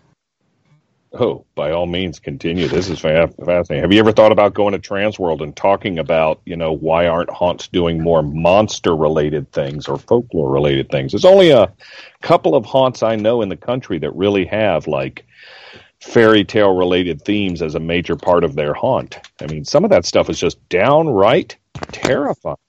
I think that more of that is going to be popping up. I really do. I think that monsters are kind of coming back. Supernatural is coming back as a fun thing, as a thing that we need in our lives. It's hard to find a new horror movie that isn't about satanic possession or ghosts at this point in time, because that's what's popular. I think we're going to go back into a supernatural creature horror. We'll always have a fear of the unknown, and we feel like as a society we have uncovered everything there is to uncover about the world. We've seen it. We know everything there is to know about the world.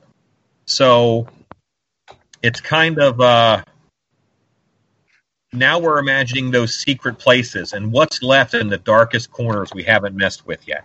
You know, and I think that's gonna, those stories and bringing those creatures out into the light, I think is going to be a real fun part. And I think that because everything going on in the world right now with COVID and with there's a virus out there that can kill us, the world got dangerous again, and that's kind of wonderful. In the sense that, you know, once again, if you go outside and you breathe near the wrong people, you could die. That's a powerful thing, and I think that might send us into a second fantasy wave where people are going to be reaching more towards fantasy because the real world sucks.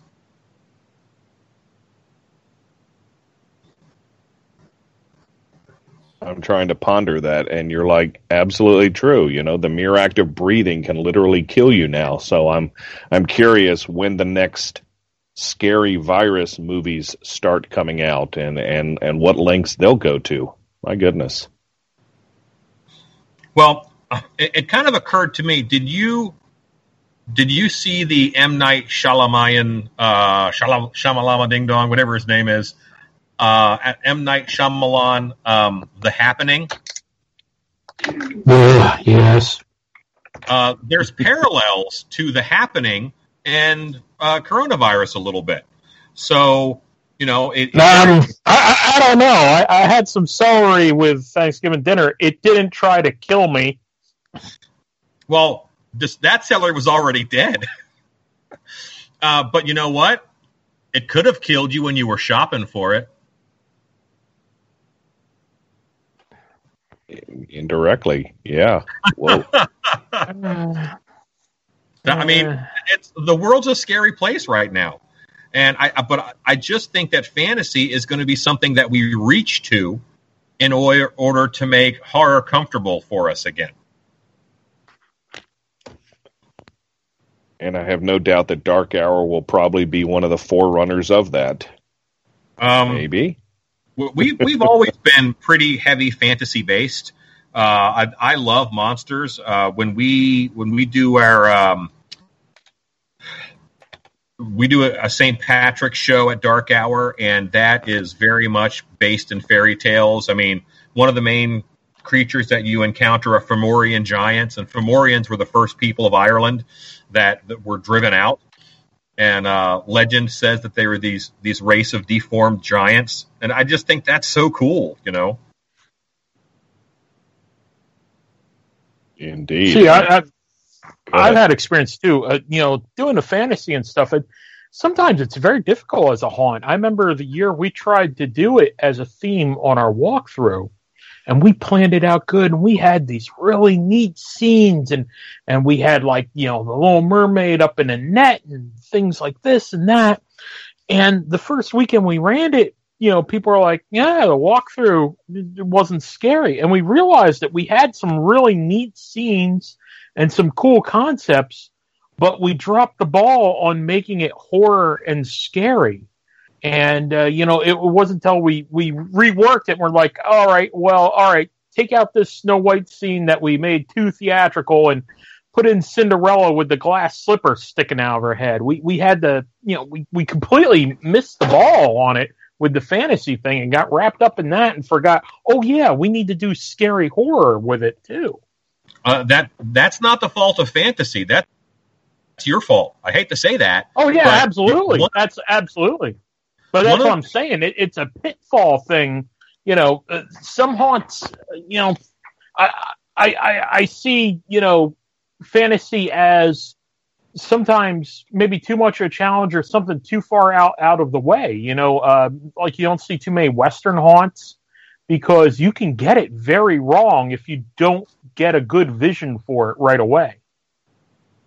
I agree, and they have to be done well, and they have to be fairly believable, meaning that you have to have a solid foundation for your fantasy or for your time shift or whatever it is. You have to kind of establish some rules and follow those rules, and those are important. But I think also the point you've been making is it's an inspiration thing. You know, being exposed to some of these stories, the actual lore that a lot of these monsters and things have come from, and not just, you know, the movie representation or the Hollywood representation of these monsters. You have that type of inspiration with it, and it makes a great horror concept, a great haunt concept.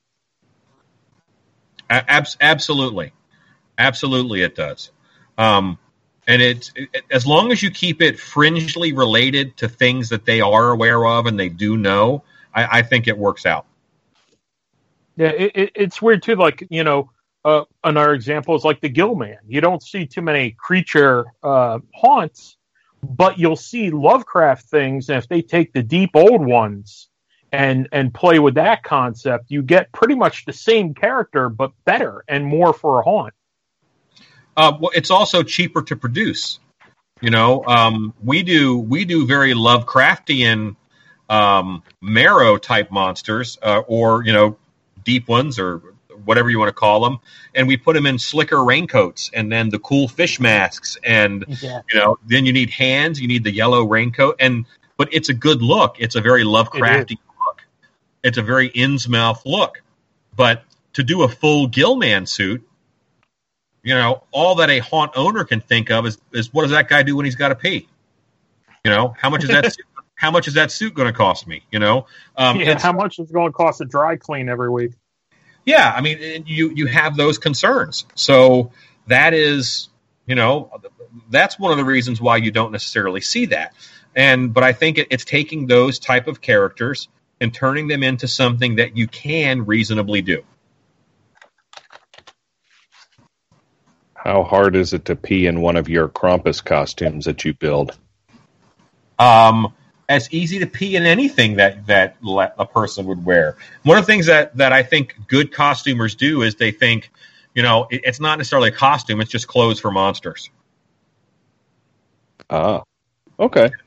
And once you do that, then, you know, everything that you kind of have to do, you got to be able to take care of. Sure. I mean, I've seen your full body and your stilt costumes and things like that. And, you know, sometimes when I'm watching you walk around the show floor at Transworld, or I've seen videos of you in various costumes, I'm like, what does he have to do if he has to take a break? I mean, how complicated is it to get in and out of that? Wow.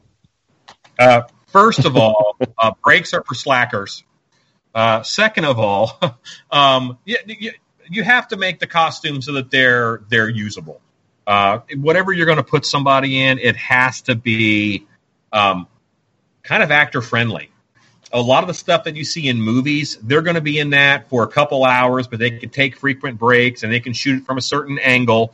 And you can't do that in a haunted house. It has to happen, the whole time. So, yeah. Makes perfect sense to me. Not being one that wears, full body costumes. I'd never really thought about it until you had said that about the Gill Man. So never make a costume that you can't sit down in. And one of the huge benefits of cosplay culture and how that has come up in the world is that more people are accustomed to costumes and they're okay with crazier costumes. The downside is they often have in their mind a con costume, and it's more they're only in character when they're in front of camera, and you have to get them in character whenever they're working. And so that's a bit of a mental shift for them. But also the fact that, when they take breaks, they do it very differently. And haunted houses, we have to work it in such a way. You have to be able to sit down in the costume. You have to be able to get your own bottle of water and take a drink. These are things that I have a little checklist. Will it fit through a door? That's part of the checklist. And if it doesn't fit through the door, I have to tell people that. There's some of the Krampuses that I make. You can't go through a door easy because you have to kind of duck down and go sideways because the horns are too big. The snowman costumes that I make, you kind of have a waddling movement. They are a stand there costume, and you moving around through the show is going to be difficult. You're a one-shot wonder. That is, for all those out there looking at some of the costumes at Transworld and particularly interested in buying them, take that into consideration. Again, I don't wear full-body costumes, so never really thought about it. Interesting. Jim, how about you? When you had a mall out there, did you have anybody in a costume like that, or anybody had interest in stuff? I mean, I've seen your Dean, and I've seen a couple of your other characters. Did you ever have issues with full-body costuming and things like that? Absolutely, and it was with me. It was my Bigfoot costume. Oh my gosh, was that thing horrible. I could barely see out of it. It was hotter than sin, and it weighed about 40 pounds. So, yeah, I had some issues with a full-body costume. How about the year at MHC when you went as the robot monster? Oh, that was just fun. Because he was an obscure monster that, the casual haunter doesn't really know about, but I've still got the whole costume in my basement. Oh, that's great. Yep. Love Robot Monster. Terrible movie, great character. Yep. Any other questions from our host to Mr. Hops? I'm sitting here trying to come up with one, and I'm like, how about... Yeah, he answered that. No, he answered that one. I'm chatty monsters. And caffeinated. Yeah. Alan, with being familiar with, the Krampus, with festivities, haunts in themselves, how can haunts do a better Christmas event, do a better Krampus walk? Is there like a checklist or something that they should be doing for those so that they don't miss the mark with these, short opportunity, one weekend type of things that we're trying to make popular and spread across the country? Right now, you're asking me my opinion on art. So keep in mind, one of the things that I hold true in my heart as a tenant of haunted houses is that a good haunted house is the reflection of its owner or designer. I don't want all haunts to be the same. So take the advice that I'm giving with a grain of salt, knowing that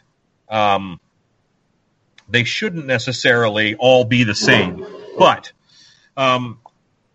it would be awesome to me if more Krampus walks looked at traditional Krampus walks, because there's way more characters than just Krampus, and including some of those other characters, including things like Schnabelperchten and Hans Trapp, and every Krampus parade in Europe, it ends with Santa.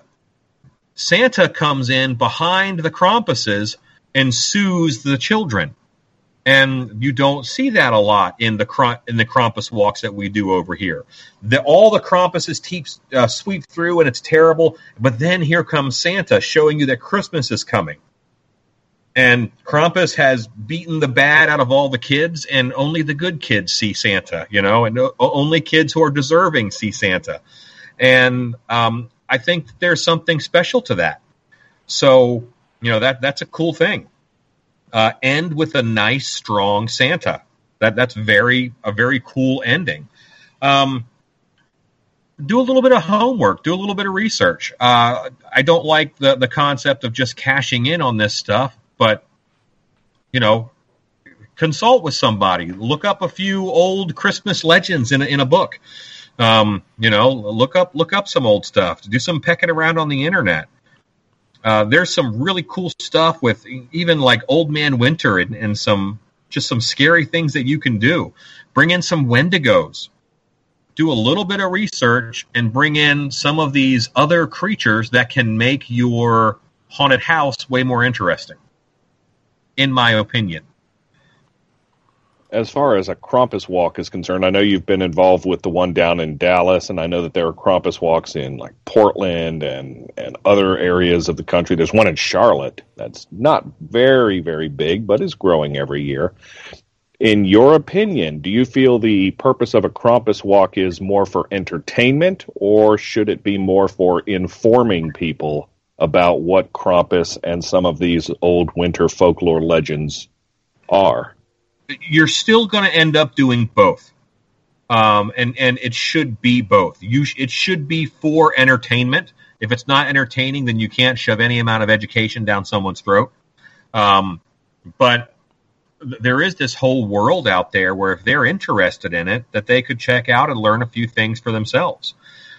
But in all honesty, it's just a lot of fun to go to a Krampus walk or to be in a Krampus walk. It's a lot of fun. Alan, I've got to say something. You brought up a mythical character which caught my ear and piqued my interest. Of course, the Wendigo. And the reason I say that is because for about 5 years now, I've had a completely designed Wendigo haunt in my notebook. Awesome. I think Wendigo is super underutilized. And the nature of a Wendigo, a lot of people may not know. It is an evil spirit that possesses you. It is an evil winter spirit that possesses you when you stoop to the lowest act of eating another person. Right. It is a monster that can only possess you if you have cannibalized someone else. So, how can you not do a whole zombie-esque haunted house kind of about that? Because once you're possessed by the Wendigo spirit, you want to eat more and more people. There are several serial killers up north who, up far north, who a lot of people say they were possessed by a Wendigo. No, I agree with you. I've done some research on it myself, and I find the whole thing fascinating. And the funny thing is when the first time I find out about it was through Marvel Comics. Yes, one of my favorite Marvel characters is the Wendigo. He used to fight the Incredible Hulk all the time, and he fought Wolverine a bunch. Yes. And that's what really got me interested in it. And, I just took it from there and did some more research and found out more about what the Wendigo actually was. So I find it a fascinating character that one of these days maybe my design will come to life. Yeah, it is a character that you could base a whole haunted house around for sure, especially something like a haunted trail that's out in the woods. I think that you there's a lot of really cool stuff that you can do with it. I think cannibalism is a remarkable maker of tales. I think when you get hardcore cannibalism that happens, I think that there are all these stories of evil and possession that show up around it. I mean, how many horror movies have been kind of based off the Donner Party? You know, that's one incident that happened, and it's a joke reference all the time now. You know what I mean? It's just such a small incident, but it's still heavily referenced. I find that fascinating. Have you ever heard of Sawney Bean? I can't say that I have. Is that what The Hills Have Eyes was based off of? Yes, that is a Scottish cannibal story, which, again, fascinating. And, you know, then, unfortunately, we have lost access to a lot of the Native American stories and information about creatures and such. And that's where Wendigo is. It's a North American Native Inuit people creature. And we just don't have as much information about that as I wish we did. I mean, there's all kinds of cool stuff when you look at lore and mythology. And I think if you are a haunted house that's up north, and you might, you know, even in the northern United States, if you want to do a trail haunted house, those things are worth looking into. Oh, I agree. Absolutely. So, Alan, where do you think the Krampus will be going in the next decade or so? Do you think it's just going to become a permanent part of Christmas lore? Do you think that, you know, haunts are pretty much resigned to the fact that they're going to have to do a Krampus in their Christmas-themed haunt? Do you think it's just going to get bigger and bigger and bigger? Do you think it's going to peak at some point and maybe kind of fade away a little bit? You know, zombies were big for a while, then they're kind of going down. Witches were big for a while, now they're kind of going down. You know, other kind of creatures and things, they kind of cycle in and out. Do you think Krampus will be a cycle, or do you think it'll just become entrenched in the Christmas season? I think that Krampuses are here to stay. I think they're going to further entrench their position. I think that as haunted houses want to open up more throughout the year and have a bigger foothold and expand their customer base, I think that expanding into the Christmas holiday, we've done off-season shows now for 7 years, and the Wreck the Halls December show has been the busiest by far, hands down. First of all, it comes right on the heels of Halloween, and the magic of October is that people know that they're gonna go to a haunted house, and you just have to make them go to yours, convince them to come to yours. When we started doing the Christmas show, we had to convince them that it's okay to do a haunted house during holiday time. It's okay to do a haunted house in December. It's just an alternative form of entertainment. And the wonderful thing now is that people are expecting haunted houses to be open for the holidays. It's common now. We expect it. And we're back to all we have to do is convince them to come to ours. You know, we're not there yet with St. Patrick's Day. We're not there yet even with Valentine's Day. The upside of Valentine's Day is that you have to go out. You have to go on a date. That's the law. You have to go on a date on Valentine's Day. It doesn't matter what you do, but people say you have to do it. And then you get the magical weekend every 7 years of Friday the 13th and then Valentine's Day on Saturday the 14th. And if you're a haunted house, you're not opening up for that, I think you're crazy. But off-season events are just getting bigger. And I think that Krampus is a firmly rooted Christmas holiday character, winter character. Krampusnacht is technically December 5th. It's early in December. So, you know, he's not close enough to December to step on Christmas. You know what I mean? He's not this is against Jesus. It's just not one of those things. Krampus is older than Jesus. He's been around a long time.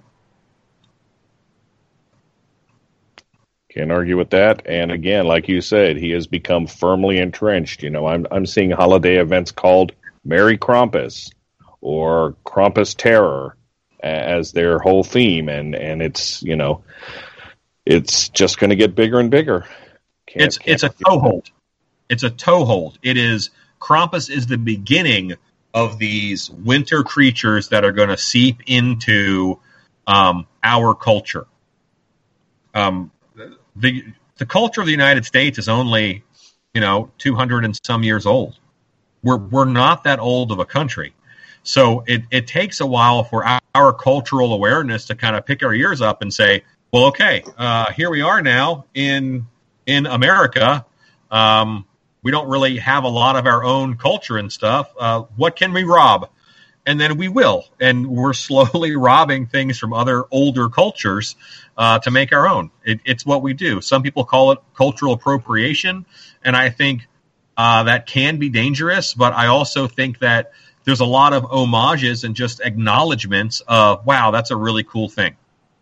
Now, Alan, do you think that, with a lot of haunts jumping on board with Krampus, that they're actually utilizing the character for what it's supposed to be, or just using it, or do you think some haunts are just putting it in because, we got to have a Krampus?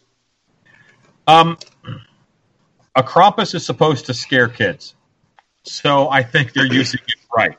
And I'm just so happy to see Krampus out in the world that I'm not going to tell anybody they're doing it wrong right now. I'm going to give them 10 years or so, and let's see what they do. Because it's new. It's new. A lot of folks had no idea what Krampus is. We did an event last year where we took Krampuses to a Christmas tree lighting ceremony for the town of Plano. And the amount of people that we engaged who knew Krampus already was massive. And they were thrilled to have us there. It was a real turning point where it's been an uphill battle for me taking Krampuses to events that didn't want him. Didn't want a Krampus there. But as our society gets a little less strict, we get a little bit, I hate to say this, the Cold War era is behind us. The McCarthyism finger pointing is behind us. But there's a lot of folks out there who remember those times, and those lessons carry home, and they affect them seeing new things and how they feel about those things. Well, now we have a very inclusive culture who is coming to the forefront. People in their 40s and stuff, they're a little freer and looser. They don't remember those negative things. And I think that we're going to just see a bigger acceptance. And I think that we're going to see haunt characters. Do I think they're using Krampus wrong? No. I'm just happy that they're using Krampus. And I think that it's going to be more and more accepted as time goes by. Because of exposure. Very true. Looking at the clock here, we probably should start winding this down, although I know we could probably talk for another hour or two. Any final questions from the hosts? That probably means no. So... No, it usually means we can't find our mute buttons. What do you have, Storm? No, I don't. Please, we could talk, monsters, mythology, Krampuses, chupacabras with Alan all day. Alan, you got any chupacabra stuff? You building any? I always hope the chupacabra is going to be the next big thing. Give me some hope here. I don't see chupacabra being the next big thing. I've made some chupacabra costumes, and chupacabra is often included in creepypasta stories, and I think that creepypasta is going to have another. It had like a subculture, beginning, and then it sort of died off. But I think that there's a creepypasta resurgence is going to happen, and it's possible that your Chupacabra could be carried on the coattails of that, along with Slender Man and the Rake and Owlman and all kinds of other fun smile dog creatures and whatnot. There we go. That works. It just shows, I'll have to try and tie together my Amish Arbor Day Chupacabra haunt, and just try and make all three things big at once. With mariachi metal as the soundtrack. Well, this is the part of the show that we normally call the plugs. So, Alan, I know you have many, many irons in the fire for people wanting information on Dark Hour Haunted House, Stilt Beast Studios, some of the classes that you teach during the course of the year, any other things you have going on that you think people should know about, your YouTube channels, your social medias, your websites. How can people find out more about Alan Hops? I am the director of Dark Hour Haunted House. Their website is darkhourhauntedhouse.com. A lot of my crazy ideas we get to do there, so that's a lot of fun. StiltBeastStudios.com is my website where I sell masks, costumes, and a lot of training DVDs and stuff for the haunted attraction industry. I have a YouTube channel called Stilt Beast Studios, like a beast on stilts. Stilt Beast Studios. I'm actually about to launch a Patreon that kind of supports my my YouTube channel because when COVID kicked in, I sort of doubled down on making content for YouTube. So YouTube is going crazy. So I should have a Patreon up soon, and lots of live videos and lots of training and DIY stuff for haunts, and lots of Christmas-themed things on YouTube for me this month. Every YouTube Wednesday is going to be a holiday-themed one coming up. Very nice. Are there any plans for Dark Hour in the immediate future to put on a weekend event or 2 weekends? I know Christmas is not on this year. I know COVID's going on, but are you still optimistic that there may be a Valentine's Day or St. Patrick's Day or spring break or Walpurgisnacht or any of the other myriad shows you put on during the year for 2021? I'm actually not optimistic about that. We are refocusing our sights on October 2021. I think that is for Texas and the way Texas is kind of turning out virus-wise. I think that's a responsible thing for us to do. I also think that it allows us to really focus on a show and not get beat up over, well, this has to come down in a month and we only have a month to put up this show because we just finished that one, So it's going to be a slower pace, like a lot of companies where we had to slim down our crew a little bit, and we're refocusing on that October show to make it the most magical and fantastic that we possibly can. I don't think haunted houses can be a super spreader if they're not done right. We are not built in such a way to keep 6 feet apart. And we need a big rebuild because I think that's going to persist in the future. And we have to do a lot of changing of sets just to make sure that everything is going to be copacetic in the future. There you go. And having done a behind-the-scenes tour of Dark Hour at the Texas Haunt Convention that was on a few years ago, you have an amazing set and an amazing staff down there building that stuff, but I can totally see where you can't really social distance in a lot of your haunt. No, it's haunted houses are kind of meant to keep tight, and we did it as much as we could being ADA compliant, and the virus is taking that into we have to change a lot of things in order to be as socially responsible as we need to be. Absolutely, as hopefully most haunts will for this year and beyond. But anyway, again, we'd like to thank Alan Hops for being our guest tonight. It has been a fascinating talk about Krampus and many other creatures, a lot of them I'd never heard of, and I'm just like, holy crap, I am not reading those stories to my kids, but Jesus. Again, we could not do this show without our great hosts either, including Storm. Yeah, I'm just getting a picture of you around the fire, telling your children and, one day grandchildren about these stories and then, scaring the living bejesus out of them. That's fantastic. But in the meantime, I want to remind all the listeners, Santa Claus is a cryptid. Think about it. Yeah. It makes perfect sense now. Holy cow. We also want to thank Meat Hook Jim. I don't know what to say. It's been a good show. Meat Hook Jim. Wherever he is. Fumbling for the mute button. Uh-oh. He probably went to the bathroom. We'll come back to him. Digging out the ape costume and the fishbowl. Well, we'll also thank Jerry Vane in the meantime. There he is. He's back. Oh, wait. I'm back. Okay. Well, thank you, Meat Hook Jim. Yay. I'm back. Again, we also want to thank Jerry Vane, the Honstrumentalist. Everybody's using Patreon, GoFundMe. I'm going to use the placebo effect. There you go. My name is Drew Badger, going from the Outer Banks this weekend to 20 degrees tonight, chance of snow. Yay, rah. Here comes the winter crud. This is the Round Table of Terror here on The Big Scary Show. Change your t-shirt.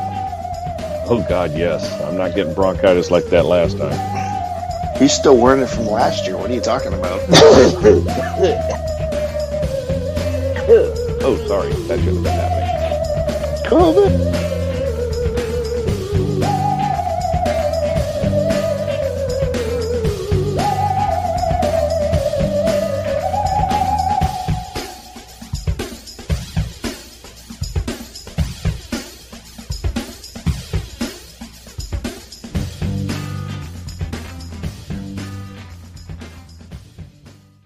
Want to take your haunt to a new dimension of terror? Then let Dark Imaginings conjure up some ghoulish graphics and web design services for your home, haunt, or crypt. To see more of our products and services, drop by darkimaginings.com. Let us help you get ahead of your competition.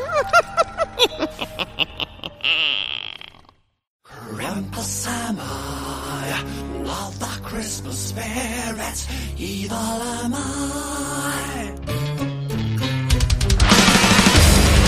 Snowy Shaw, Krampus, on The Big Scary Show.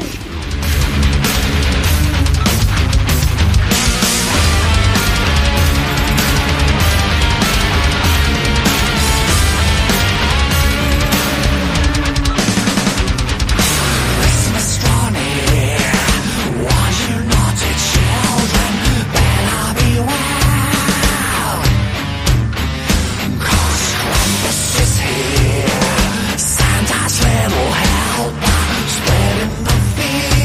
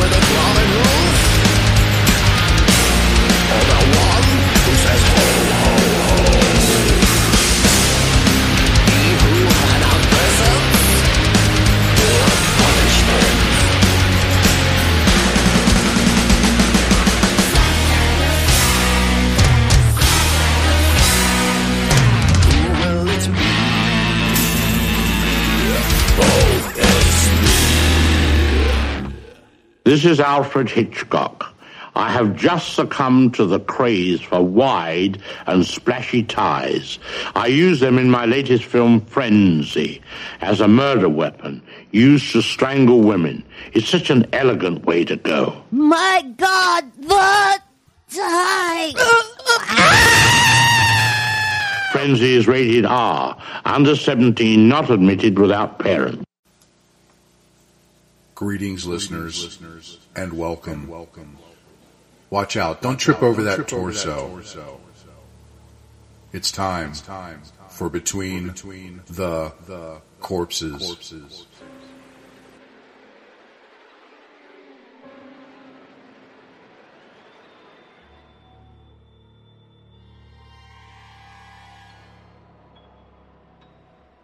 Greetings, listeners. Meat Hook Jim here.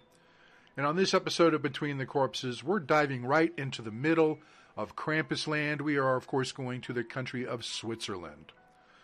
Throughout Europe, funeral customs differ from country to country, and Switzerland is no different to this, standing out as one of the countries with a high rate of cremation, about 80%. Because of an increase in migration in Switzerland, the large influx of people from other countries has also seen a change in religious beliefs. According to the Federal Statistics Office, 38.8% of the Swiss population declared themselves as Roman Catholics in the 2010 census, 30.9% as Protestant, 4.5% as Muslim, and 0.2% as Jewish. Around 20.1% of the population declared to have no religious affiliation. This has contributed to the increase in cremations, with Hindus allowed to scatter ashes into the River Reuss in Lucerne. Other cities, such as Bern and Zurich, also allow this practice. Before authorizing Hindus, of whom there are estimated 40,000 in Switzerland, to scatter ashes of their loved ones in the river, the local authority consulted the Catholic and Protestant churches, who agreed to allow the practice. The Environment and Energy Office confirmed the practice did not pose a danger to the water quality, but fixed a limit of 20 funeral rites per year. The city estimates between 5 to 10 such funeral rites take place every year. Rather than spreading the ashes in a river, some people keep them at home, or choose somewhere private to scatter them, or bury them in the ground, as long as it is not on the private property of another person. Some people rent a tree for an undefined period, under which people bury the urns containing the ashes of their loved ones. In Zurich, one of the first cities to instigate this kind of memorial early this century, 2 forests close to cemeteries have communal trees for several urns, or family trees rented for 30 years. Candles and plaques are not allowed. Many people in Switzerland also opt for a non-religious funeral ceremony with no pastor or priest. They prefer the service to be led by a friend, while a small minority of people don't want any kind of ceremony at all. The church still plays a major part in most funerals, though many are moving with times and accommodating people's wide-ranging preferences. These include divorcees, people who have turned to other forms of spirituality, or those who have married people of other cultures. When someone dies, those close to them may not consider a Catholic or Protestant ceremony to be an appropriate farewell. As such, churches are renewing their language and the manner of conducting the services, while continuing to draw on Christian history and tradition. Modern celebrants are also being used in funeral services, and they call on families and friends to contribute to and create their own funeral ceremonies. Though cremations do cover the majority of funerals in Switzerland today, some families do still opt for burial, and the many picturesque cemeteries, which are often filled with alpine flowers dotted around the country, are a testament to this. Well, there you go. Nothing about Krampus, though. I guess we'll have to fix that. We'll catch you on the next episode.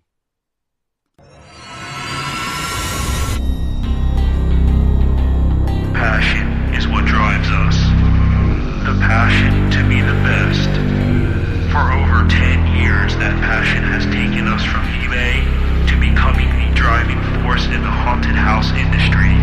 And we are just getting started.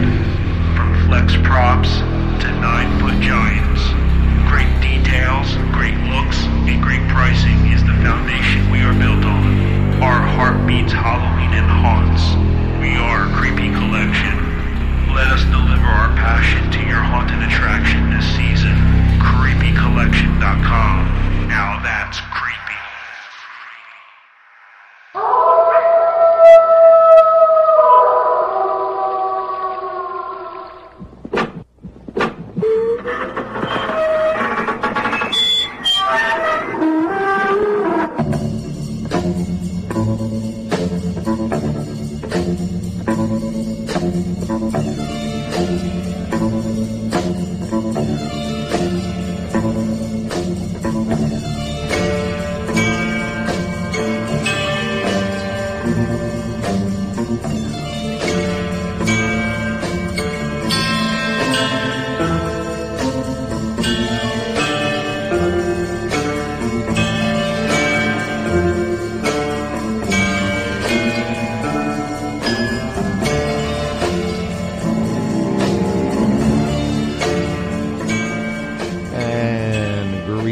Again, Frighteners, welcome to yet another edition of the Weister's Haunted Vista. Here we are in early December. Can you imagine that?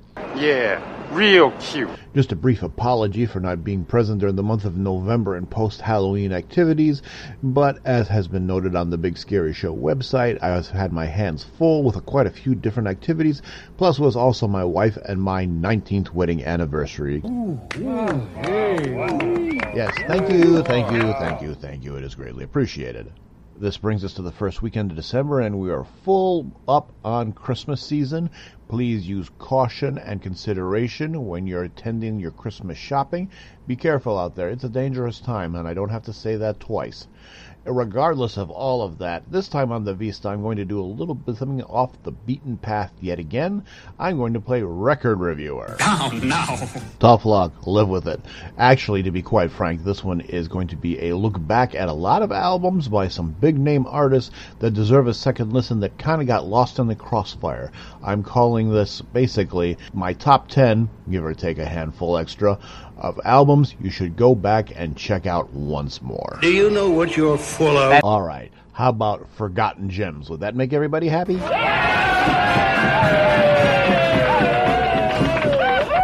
These basically are going to be good albums that got lost in the shuffle for various reasons, whether they be production values, times changing in terms of musical tastes, or just basically considered at the time kind of black sheeps of their album catalog. I'm also not going to be reviewing anything that is really crap, and I can name quite a few. For example, things like Virtual 11 by Iron Maiden, Led Zeppelin's Presence, I'm going to get shot for saying that. It's going to get ugly. Not to mention Music from the Elder by Kiss. But these albums have become more revered as time has gone by, and without further ado, let's jump over to 1995.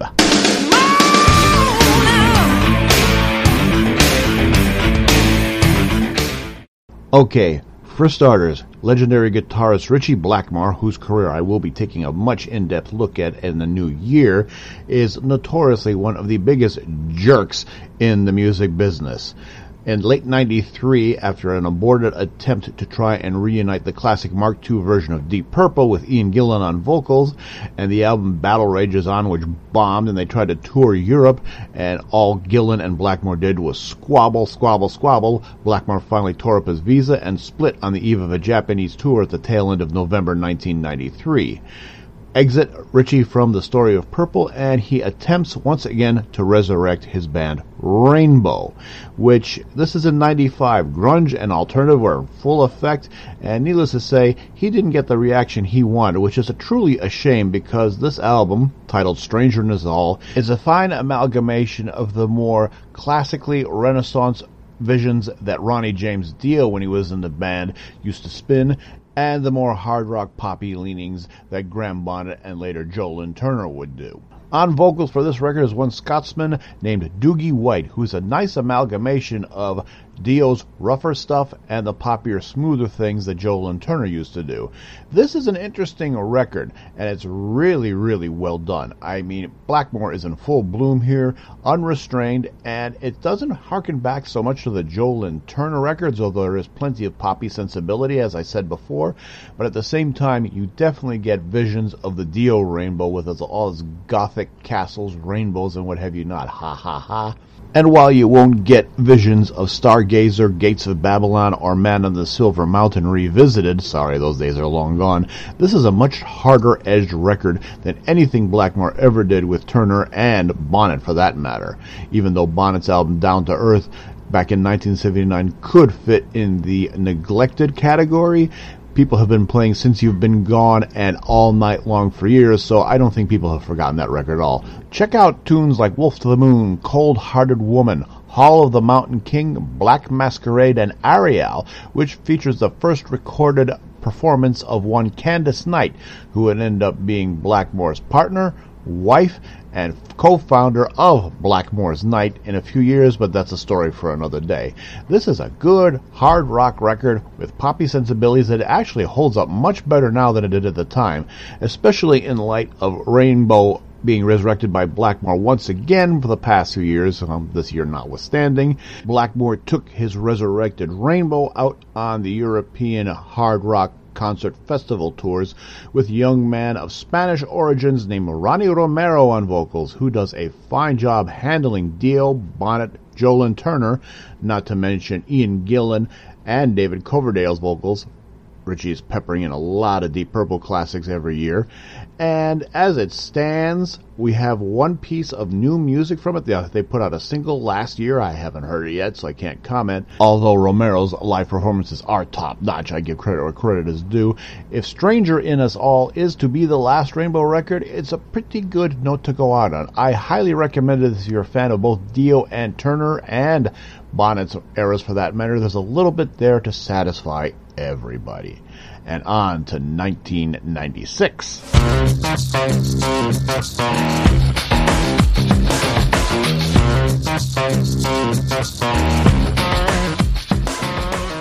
ZZ Top's experimental 1996 release Rhythmine, a look into barroom blues like none other, yielded no major hits, although it had some very interesting compositions on it. Well, it had a minor hit, if you count the tune from Quentin Tarantino and George Clooney's From Dusk Till Dawn, a song called She's Just Killing Me, but this is the kind of album it's hard to explain. I used to work in the restaurant industry, and some of the songs here, you play this record after you've gotten off a long shift at work, you've had a few drinks too many, and you're arguing with your best friend on the line with you about AstroTurf at 2 or 3 in the morning. You get the picture. Yeah, why not? Guitarist Billy Gibbons put this as ZZ's final foray into low bass end frequency purist blues with modernistic touches. Whatever that's supposed to mean. But I do get it. There's some interesting pieces on here. Check out the title track, Bang Bang, and things like Loaded and Pretty Head, not to mention a song called Vincent Price Blues. Well, believe me, when you're drunk at 2 or 3 in the morning, you'll get it, and you'll finally figure out what I am talking about. I actually enjoy this record quite a bit, especially when I'm sober. Ha ha ha. Smart, snappy, experimental, and good for daydreaming. It is definitely a blues purist record when you take away all the technological pips and pops. And there's a few, not as big as Eliminator, but there's enough in there. And how can you not love a record with a song that goes, Vincent Price says it's alright? You get it. Anyway, on to 1997.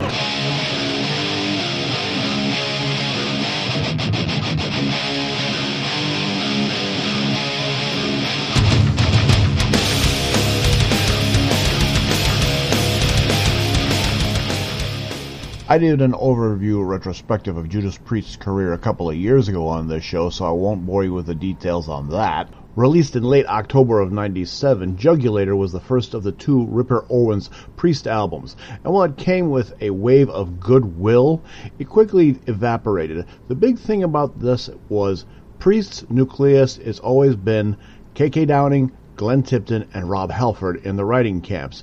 You put one or the other in control minus the other 2 and it just doesn't work, as is evidenced by this record and Demolition, which came out in 2001. Regardless of that, though, this album is well worth a listen. Owens is in fantastic form, and Priest crafted a record far more savage than 1990's Painkiller, with some truly brutal and magnificent tracks like Bullet Train, Burn in Hell, Death Roll, and the amazing Cathedral Spires. Interestingly enough, after Halford rejoined Priest, he hasn't touched any of these songs. In the case of Demolition, I get why, but as a whole, Jugulator is probably the most brutal and one of the most remarkable CDs Priest ever released, showcasing Ripper Owens, a fine replacement for Rob Halford. And by the way, prior to this record, Halford put out 2 albums under his band named Fight. The first was kind of a Pantera ripoff, and the second, A Small Deadly Space, a bit grungy, and this record buries both of them. Hint, hint, hint. Well worth a second look. And back even further we go to the Metal Mists of Time to 1986.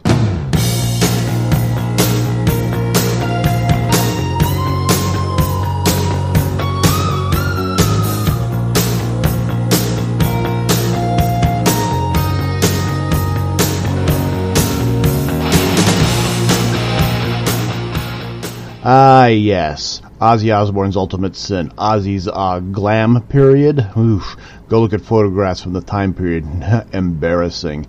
It's really funny because this was actually a good-sized hit for Ozzy, the album being The Ultimate Sin, and it had a good-sized hit as well in Shot in the Dark, but I must say, the band that followed it in 1988-89 redid it. This featured Zakk Wylde on guitar, Geezer Butler on bass, and Randy Castillo on drums.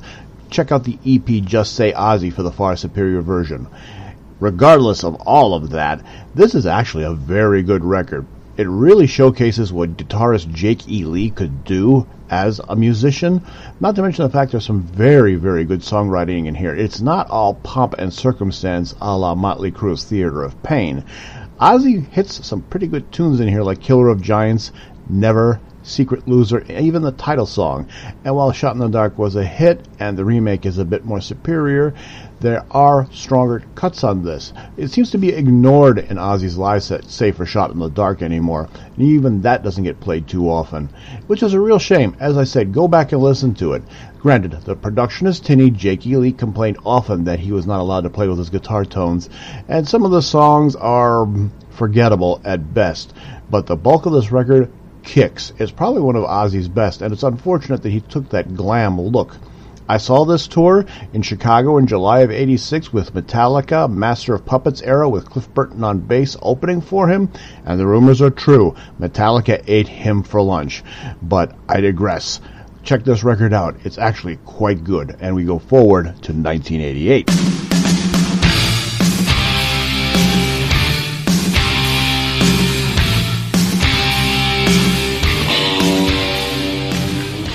Blue Oyster Cult's 1988 magnum opus Imaginos, which actually was Albert Bouchard's solo record initially, was the last word from them for a good 6-7 years after its release, as they were dropped from Columbia after the album's failure, which is truly a tragedy. This is the material the band had been working on since their inception around 1972 with the involvement of manager Sandy Pearlman and several other noted science fiction authors, an all-encompassing Gothic opera, if you will, with a lot of sci-fi overtones and some historical anecdotes as well. It's smart, it's snappy, and it kicks harder than anything BOC had done in many years, including the prior album Club Ninja. Ouch, ouch, ouch, ouch, don't even get me started. But this record was endorsed by none other than Metallica's James Hetfield for a long time, and alas, it did nothing. This is well worth listening. This is BOC playing heavy metal as a heavy metal band. Very, very well done. All of the original band is in evidence. Smart, snappy, well produced, and even has a little guest spot from Joe Satriani. Go listen to this at once. The Cultsters are on an upward swing right now with the release of their most recent album, The Symbol Remains, and this is a nice companion piece to it. Go listen to it immediately, and we're staying in 1988 just for the record.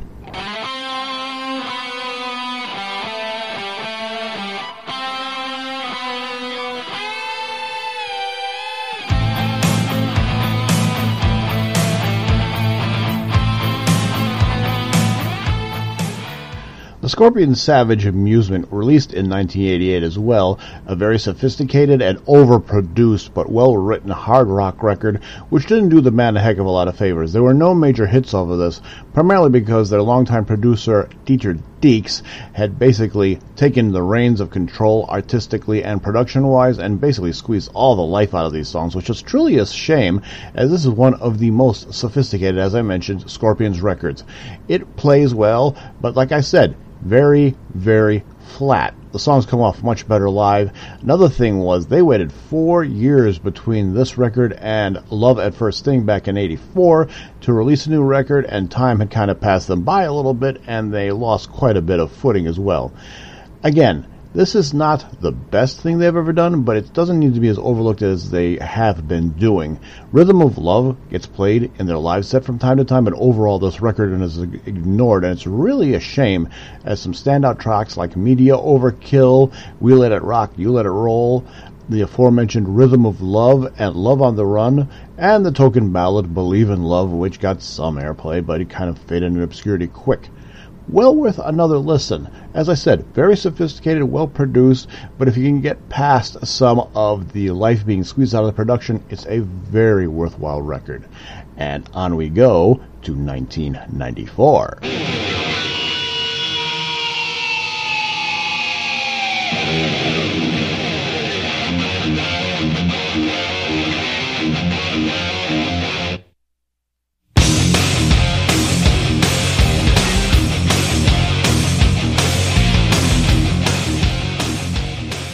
Fresh off his second and rather bitter and acrimonious split with Black Sabbath, Ronnie James Dio rebounded like nobody's business in either late 93 in England or early 94 here in the States with the Strange Highways album, a brutal, nasty, almost industrial-sounding record that has some of the best songwriting Ronnie had done in a long, long time. This is what Sabbath probably would have turned into had Ronnie stayed in the ranks after Dehumanizer in 92. But I digress. This got overlooked big time. Grunge was in full swing, and the record company didn't back him up at all, and he was playing small clubs all over the States. He tried to fill arenas, and alas, it didn't work. I saw the show twice, and this is also where I met the man, and he was as gracious as his legend says.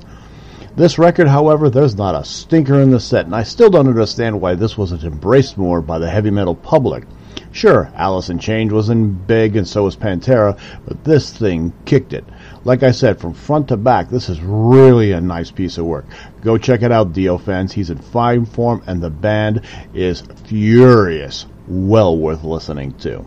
And now for our last two selections on this. First off, we're going back to 1983.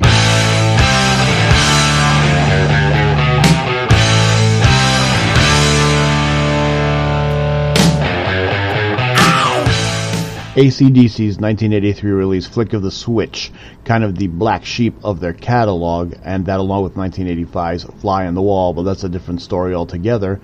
It was very unusual to hear such a dry, raw record coming from the band after their successful trio of albums with producer Robert John Mutt Lang, who was relieved of his producer duties by Malcolm Young, feeling the band was getting too polished, happened to be producing Def Leppard's Pyromania about the same time AC/DC were recording this record.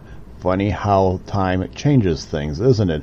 And it's really amusing to me because Pyromania sounds to me much more like a poppier AC/DC album anyway, but hey, kudos to Def Leppard. Still, Flick of the Switch should not be ignored. This is really a well-done raw record recalling albums like Let There Be Rock and Powerage. Granted, not everything on this album is fantastic, but the guts of the record, Badlands, Guns for Hire, Brain Shake, the title track. Play this album back-to-back with 1978's Powerage and you'll get what I'm talking about. An underrated masterpiece, if you ask my opinion.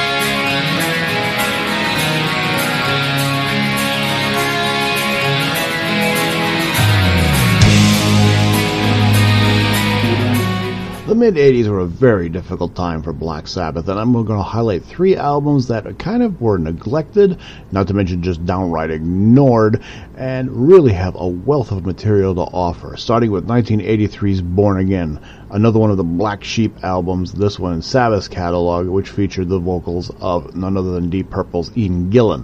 A lot of people called it a mismatch, something I would kind of agree with nowadays, but the material speaks for itself. Zero the Hero, Disturbing the Priest, the title track, Hotline. Very good stuff, with a hint of Purple sound and influence in the album, I will admit, but the trio of Tony Iommi, Bill Ward, and Geezer Butler hold it all together. Yeah, the production is kind of shoddy, but the material speaks for itself. Go and take a listen. Black Sheep or not, this thing still cooks. Flash forward 3 years later, and Tony Iommi tries to release a solo album, and it ends up going under the moniker Black Sabbath featuring Tony Iommi. Ouch, ouch, ouch. Still, 1986's Seven Star is a huge departure for what Tony could do, showing his blues and soul roots. Yeah, there's some pretty heavy stuff on here. Take note of the title track and Danger Zone, just for an example.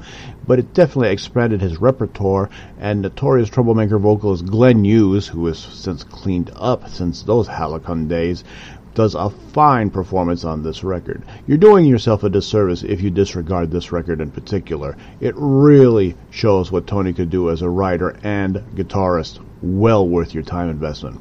And finally, late 1987 saw the release of The Eternal Idol, a return to form for Tony, back to his heavy roots, and this, had it Dio sung on it, would have been a worthy successor to Mob Rules or Live Evil, take your pick. Needless to say, though, this thing just faded in obscurity. By this point, Sabbath were considered old hat, and Ozzy ruled the roost, and it's really a shame. This is truly a flawless record. Not only does it introduce vocalist Tony Martin to the world, who stayed for over 8 years on and off, it features wonderful material like The Shining, Glory Ride, Born to Lose, the title track, and a whole host of others. This album is fantastic front to back. Go check it out if you haven't heard it before. Amazing record. Truly one of the best in the Sabbath catalog, if completely neglected. And that about wraps it up for this edition here. Comments, critiques, suggestions, drop me a line at erveister@woh.rr.com. Before I wrap it up, there are 2 points I want to mention. First of all, my Facebook page under my own name has been hacked by somebody in Vietnam, Iraq, Iran, I don't know where, but they've basically done what has happened to a lot of people, forced me out, I can't get back in, and Facebook won't help me. So for the time being, and really probably permanently, I am not going to be on Facebook ever again, but I will eventually be relaunching an Instagram account to stay in touch with the Minions, the Big Scary Show, and whatnot. Just give me some time, because being off social media can actually be a really nice thing too. Second point worth mentioning, and this is important, I am going to be cutting down my output here on the Big Scary Show to once a month. I still enjoy doing this, but life has changed quite a bit, and I can simply not manage 2 segments a month anymore. It's just physically impossible, among many other things. Plus, it will give me a chance to recharge my batteries. And after the COVID crisis, I've had a lot of things to think about, and this was one of them. And while, like I said, I'm not leaving, I am going to slow it down a little bit. I'll still be part of the Big Scary Show for a long time to come, I promise you that. I've been here 6.5 years, and I'm going to see what happens if I can make it all the way to 10. But time will tell on that one regardless. After all is said and done, I want to wish, along with my wife, everyone out there who listens to the show, a very Merry Christmas. Make the most of it, and please, people, please be careful and make your choices wisely in the midst of this crisis. COVID will not be here forever. We conquered polio, we conquered rubella, we conquered smallpox. We will conquer this, but it will take time and patience. And yes, it's not fun running around with a mask all the time and being stuck at home for the majority of your days, but this too shall pass. So my and my wife's best wishes for 2021, and hopefully by the end of that year, we will be in a much, much better place. So, until 2021, again, Merry Christmas, a very Happy New Year to everyone. We'll see everybody in January, and always remember Svenguli's credo and brush your fangs, comb your face, drink your milk before it clots, bite mama good night, and again, season's greetings to one and all. Be safe, be happy, and be grateful. That's what it's all about, folks, and we will see you again in the new year. Take care until then.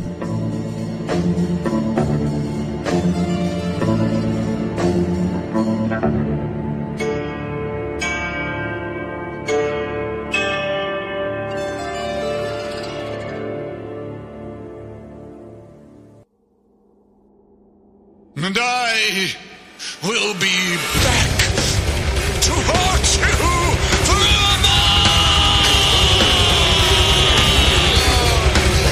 Snowy Shaw, Schmuckgeist on the Big Scary Show.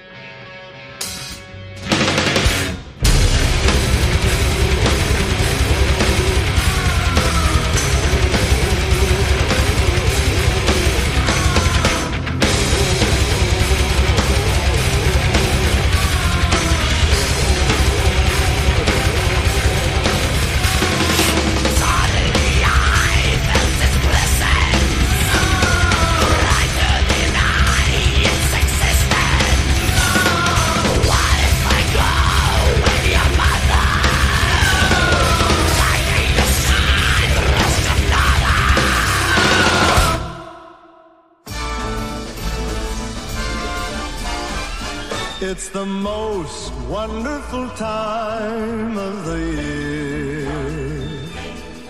with the kids jingle belling. Merry Christmas! Looks like Martha Stewart threw up in here. This is delicious, honey. It's a little dry. Well, mine's delicious. Mine's dry. Do you want to trade? It's Christmas. It's Christmas. It's Christmas. With those holiday greetings and gifts.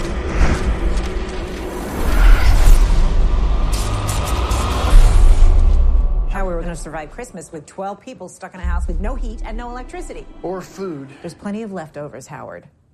Beer it is. It's the weirdest thing. There's no cars, no people. How long can this keep up?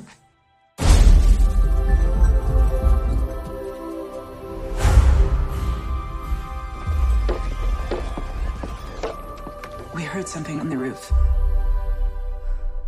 The hell's this?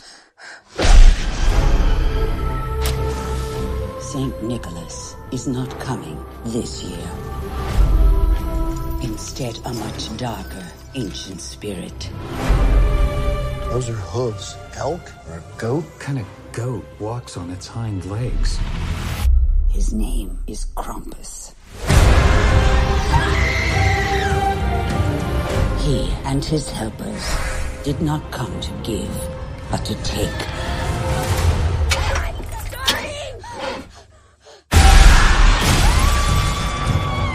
Everybody, hold on to each other.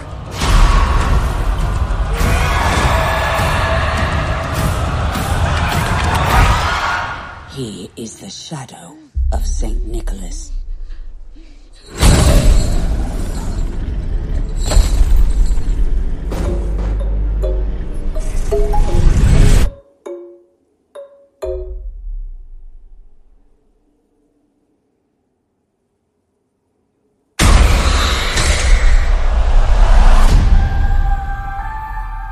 It's Christmas. Nothing bad's gonna happen on Christmas.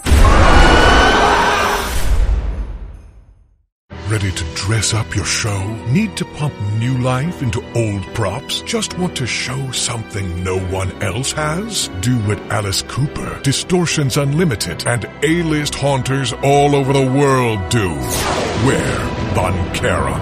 Durable, handcrafted, dependable year after year. Von Charon. When you scare enough to wear the very best. VonCharon.com. VonCharon.com. As we slide back into the swamp where we hid the body, we would like to thank the following sponsors: Screamline Studios, Dark Imaginings, Von Charon Productions, Haunt Pay, Ticket Leap, and Creepy Collection. We would also like to thank Virgil Franklin, Master of the Ether Muse, as well as the Fordga hosts, including Storm, Rants and More, HauntMinute.com, The Unknown Scare Actor, Actor Trainer and Traveling Actor Troupe. For more information, check out MaulMonsters.com. That's MAUL Monsters.com. Drew Badger, Actor Trainer and Consultant. Find out more at rabidbadger.org. And Jerry Vane, the Haunstrumentalist, for all your heavy metal and haunt needs. JerryVane.com. And finally, you, the listener. Without you, we are nothing. The Big Scary Show is copyright Big Scary Show, LLC, and no rebroadcast of this show may be made without express permission of the owners. All music used on The Big Scary Show is used with expressed permission of the artists themselves.